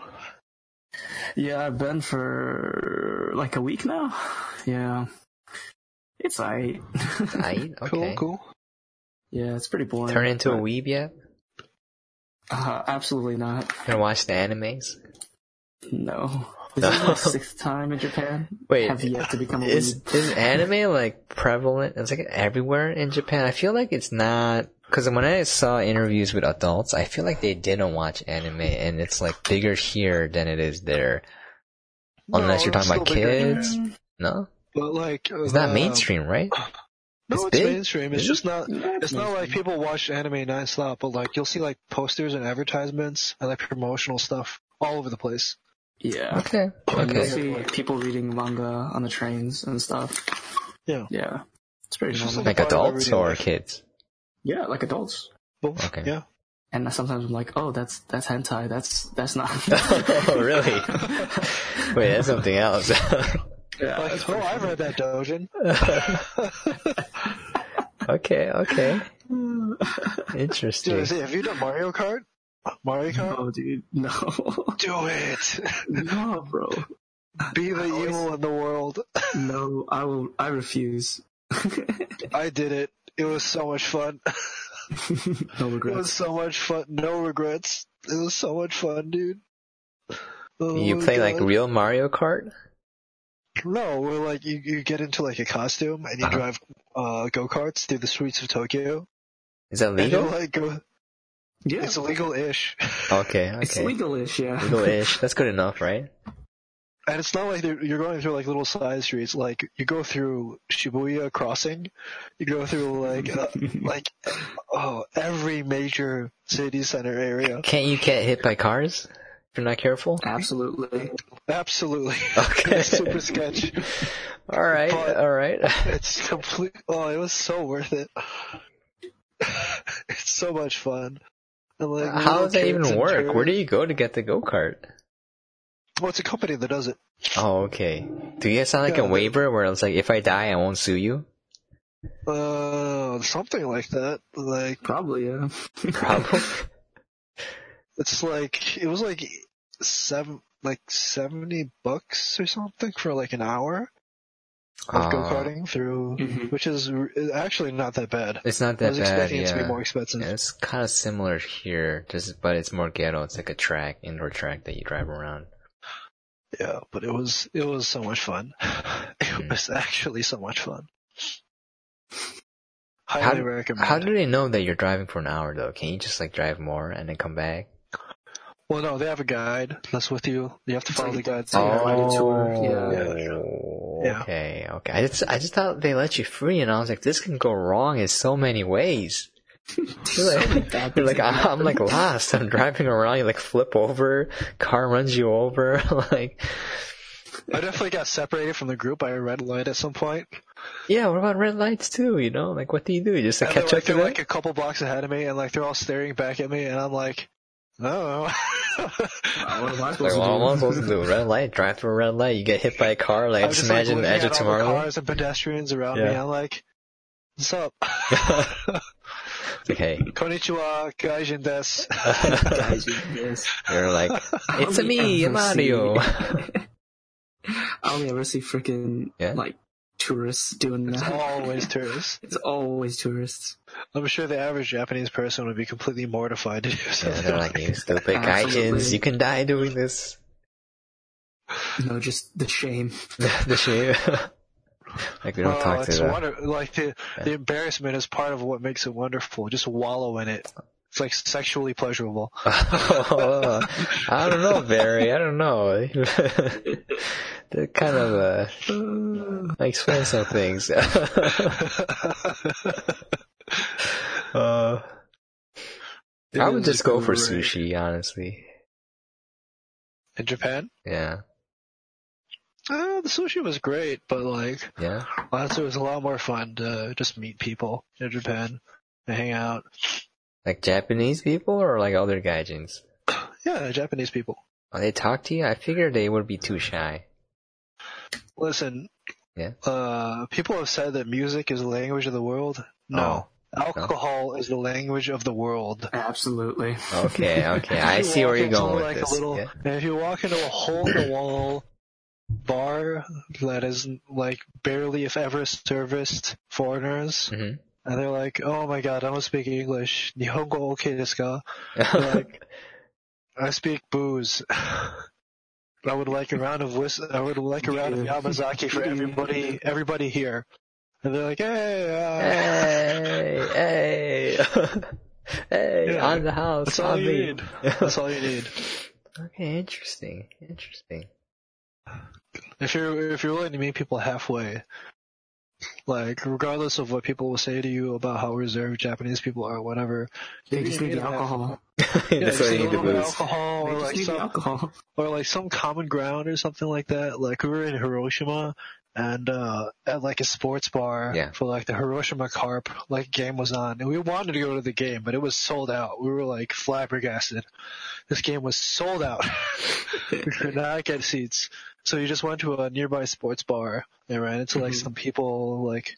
And my buddy that I was with bought a carp cap. I would have bought one, but like baseball caps do not fit my bulbous misshapen head.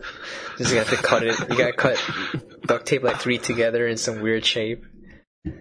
Like I've literally walked into like at Sox Park, like Uh-huh. White Sox Park. I've walked into like their main baseball hat shop, and like the workers there greet you like they're like, "Hey, welcome," like with a smile, and then they're like their eyes do like the little shift up to my skull, and they're like, "Oh, Like, oh, you're gonna have a really, oh, you're gonna have a really hard time."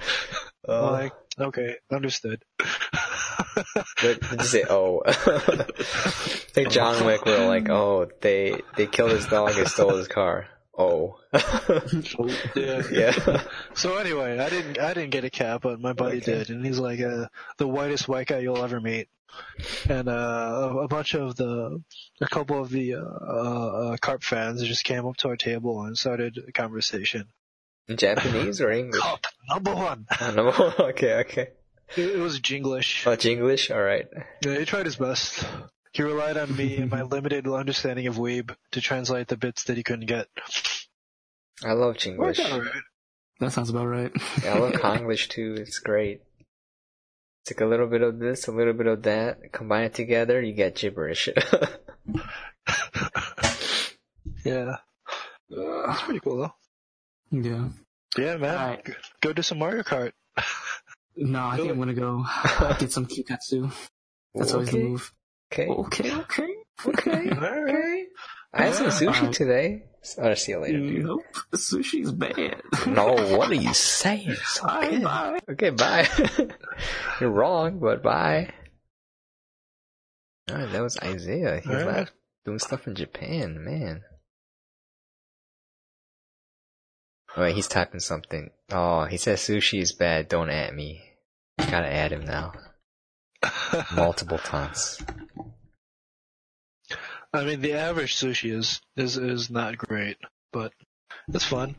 The thing that I enjoyed most in Japan was probably the ramen and the the beef bowls or the pork bowls. What kind of ramen though? Miso?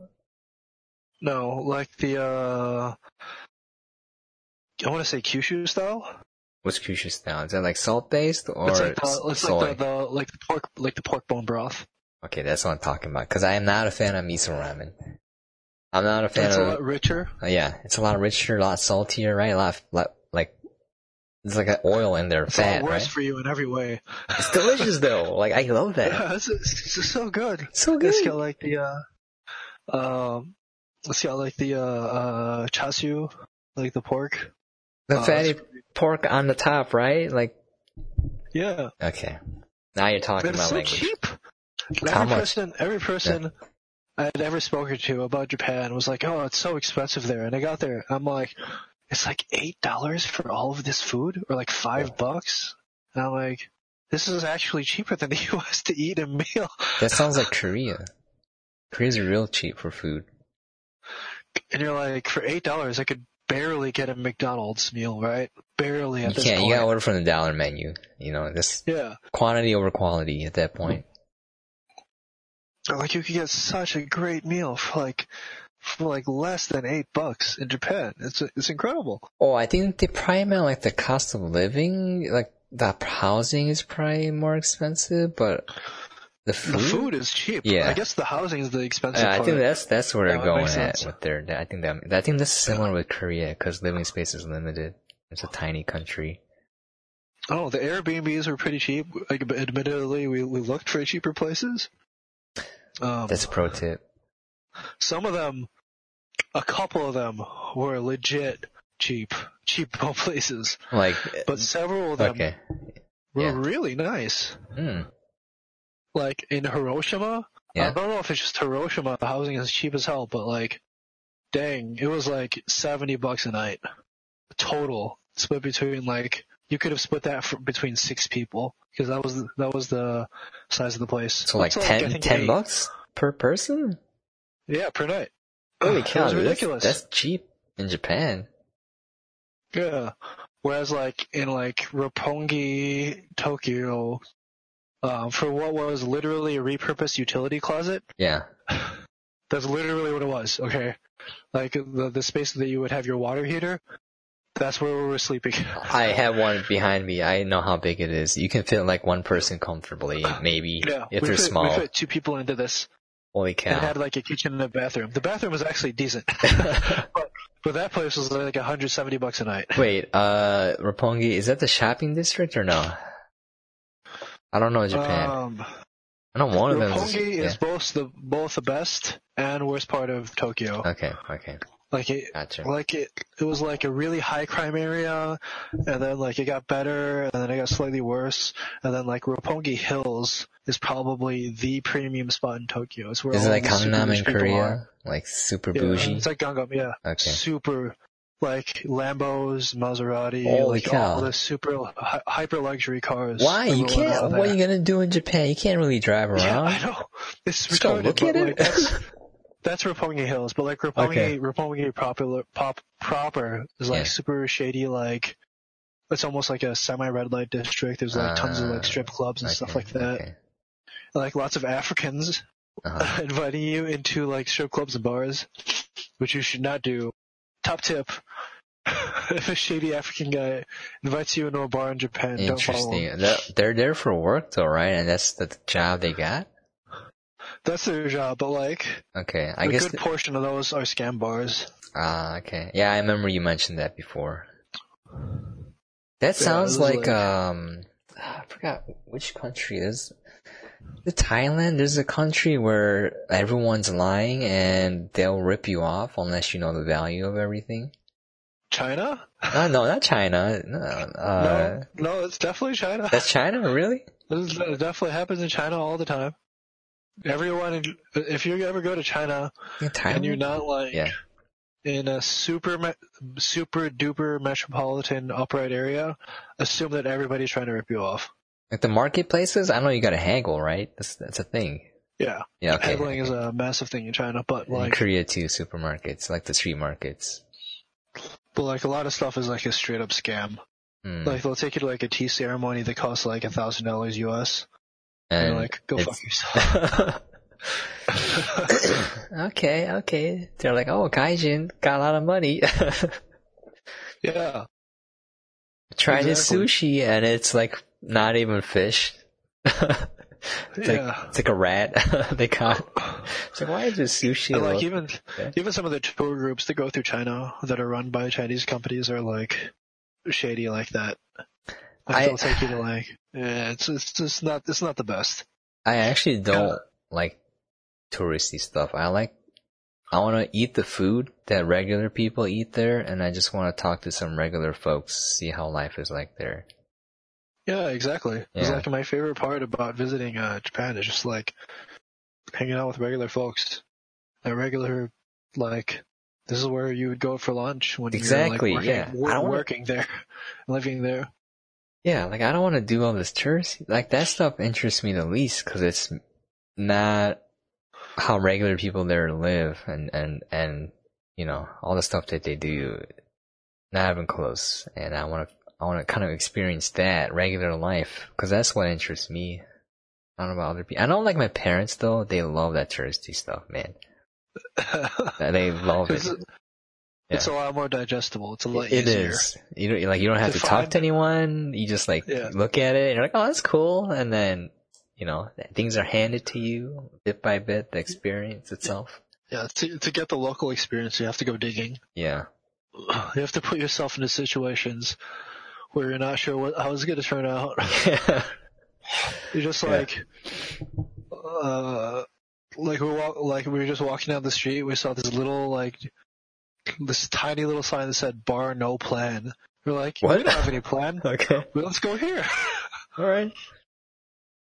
And there was nobody in there, and the bartender was literally surprised that anybody had walked in. It's like, oh my god, oh, people. Foreigners, oh god. It's like, what do we do? And it ended up being super fun. I think it's more fun with the crowd, though. I feel like if I was by myself, I would not want to do that. Yeah, Japan is a top tip. Yeah. Solo is actually probably a great way to go. Oh, really? It's the cheapest way to go because you can stay at hostels, which are actually super duper cheap. Okay. They're super duper cheap.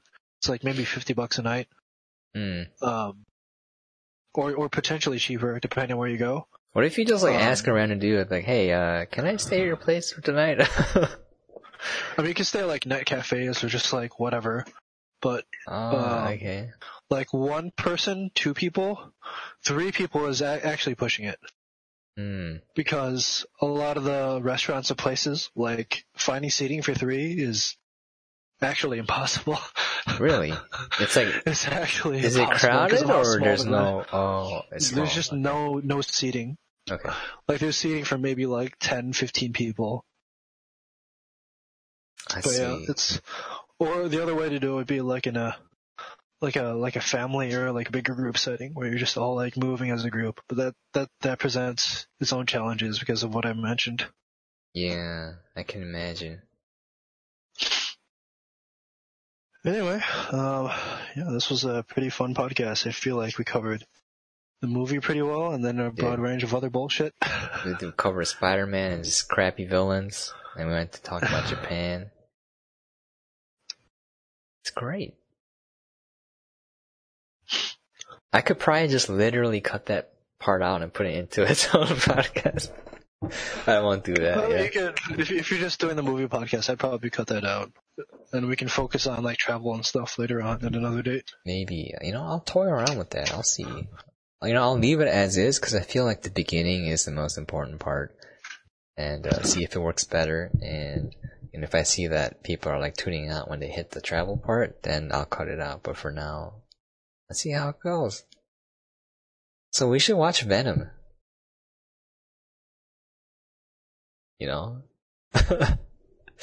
I heard it was pretty bad, and the one with Bane. yes, Bane Venom. Tom Hardy. Is it Tom Hardy? I think so. Anyways, let me check out the score real quick. Yeah, I heard it was not like kind of mediocre, I guess.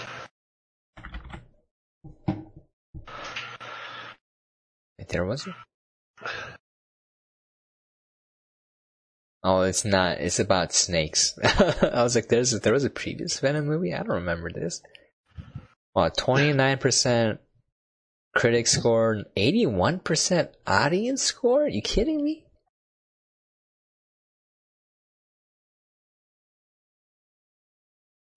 Wow.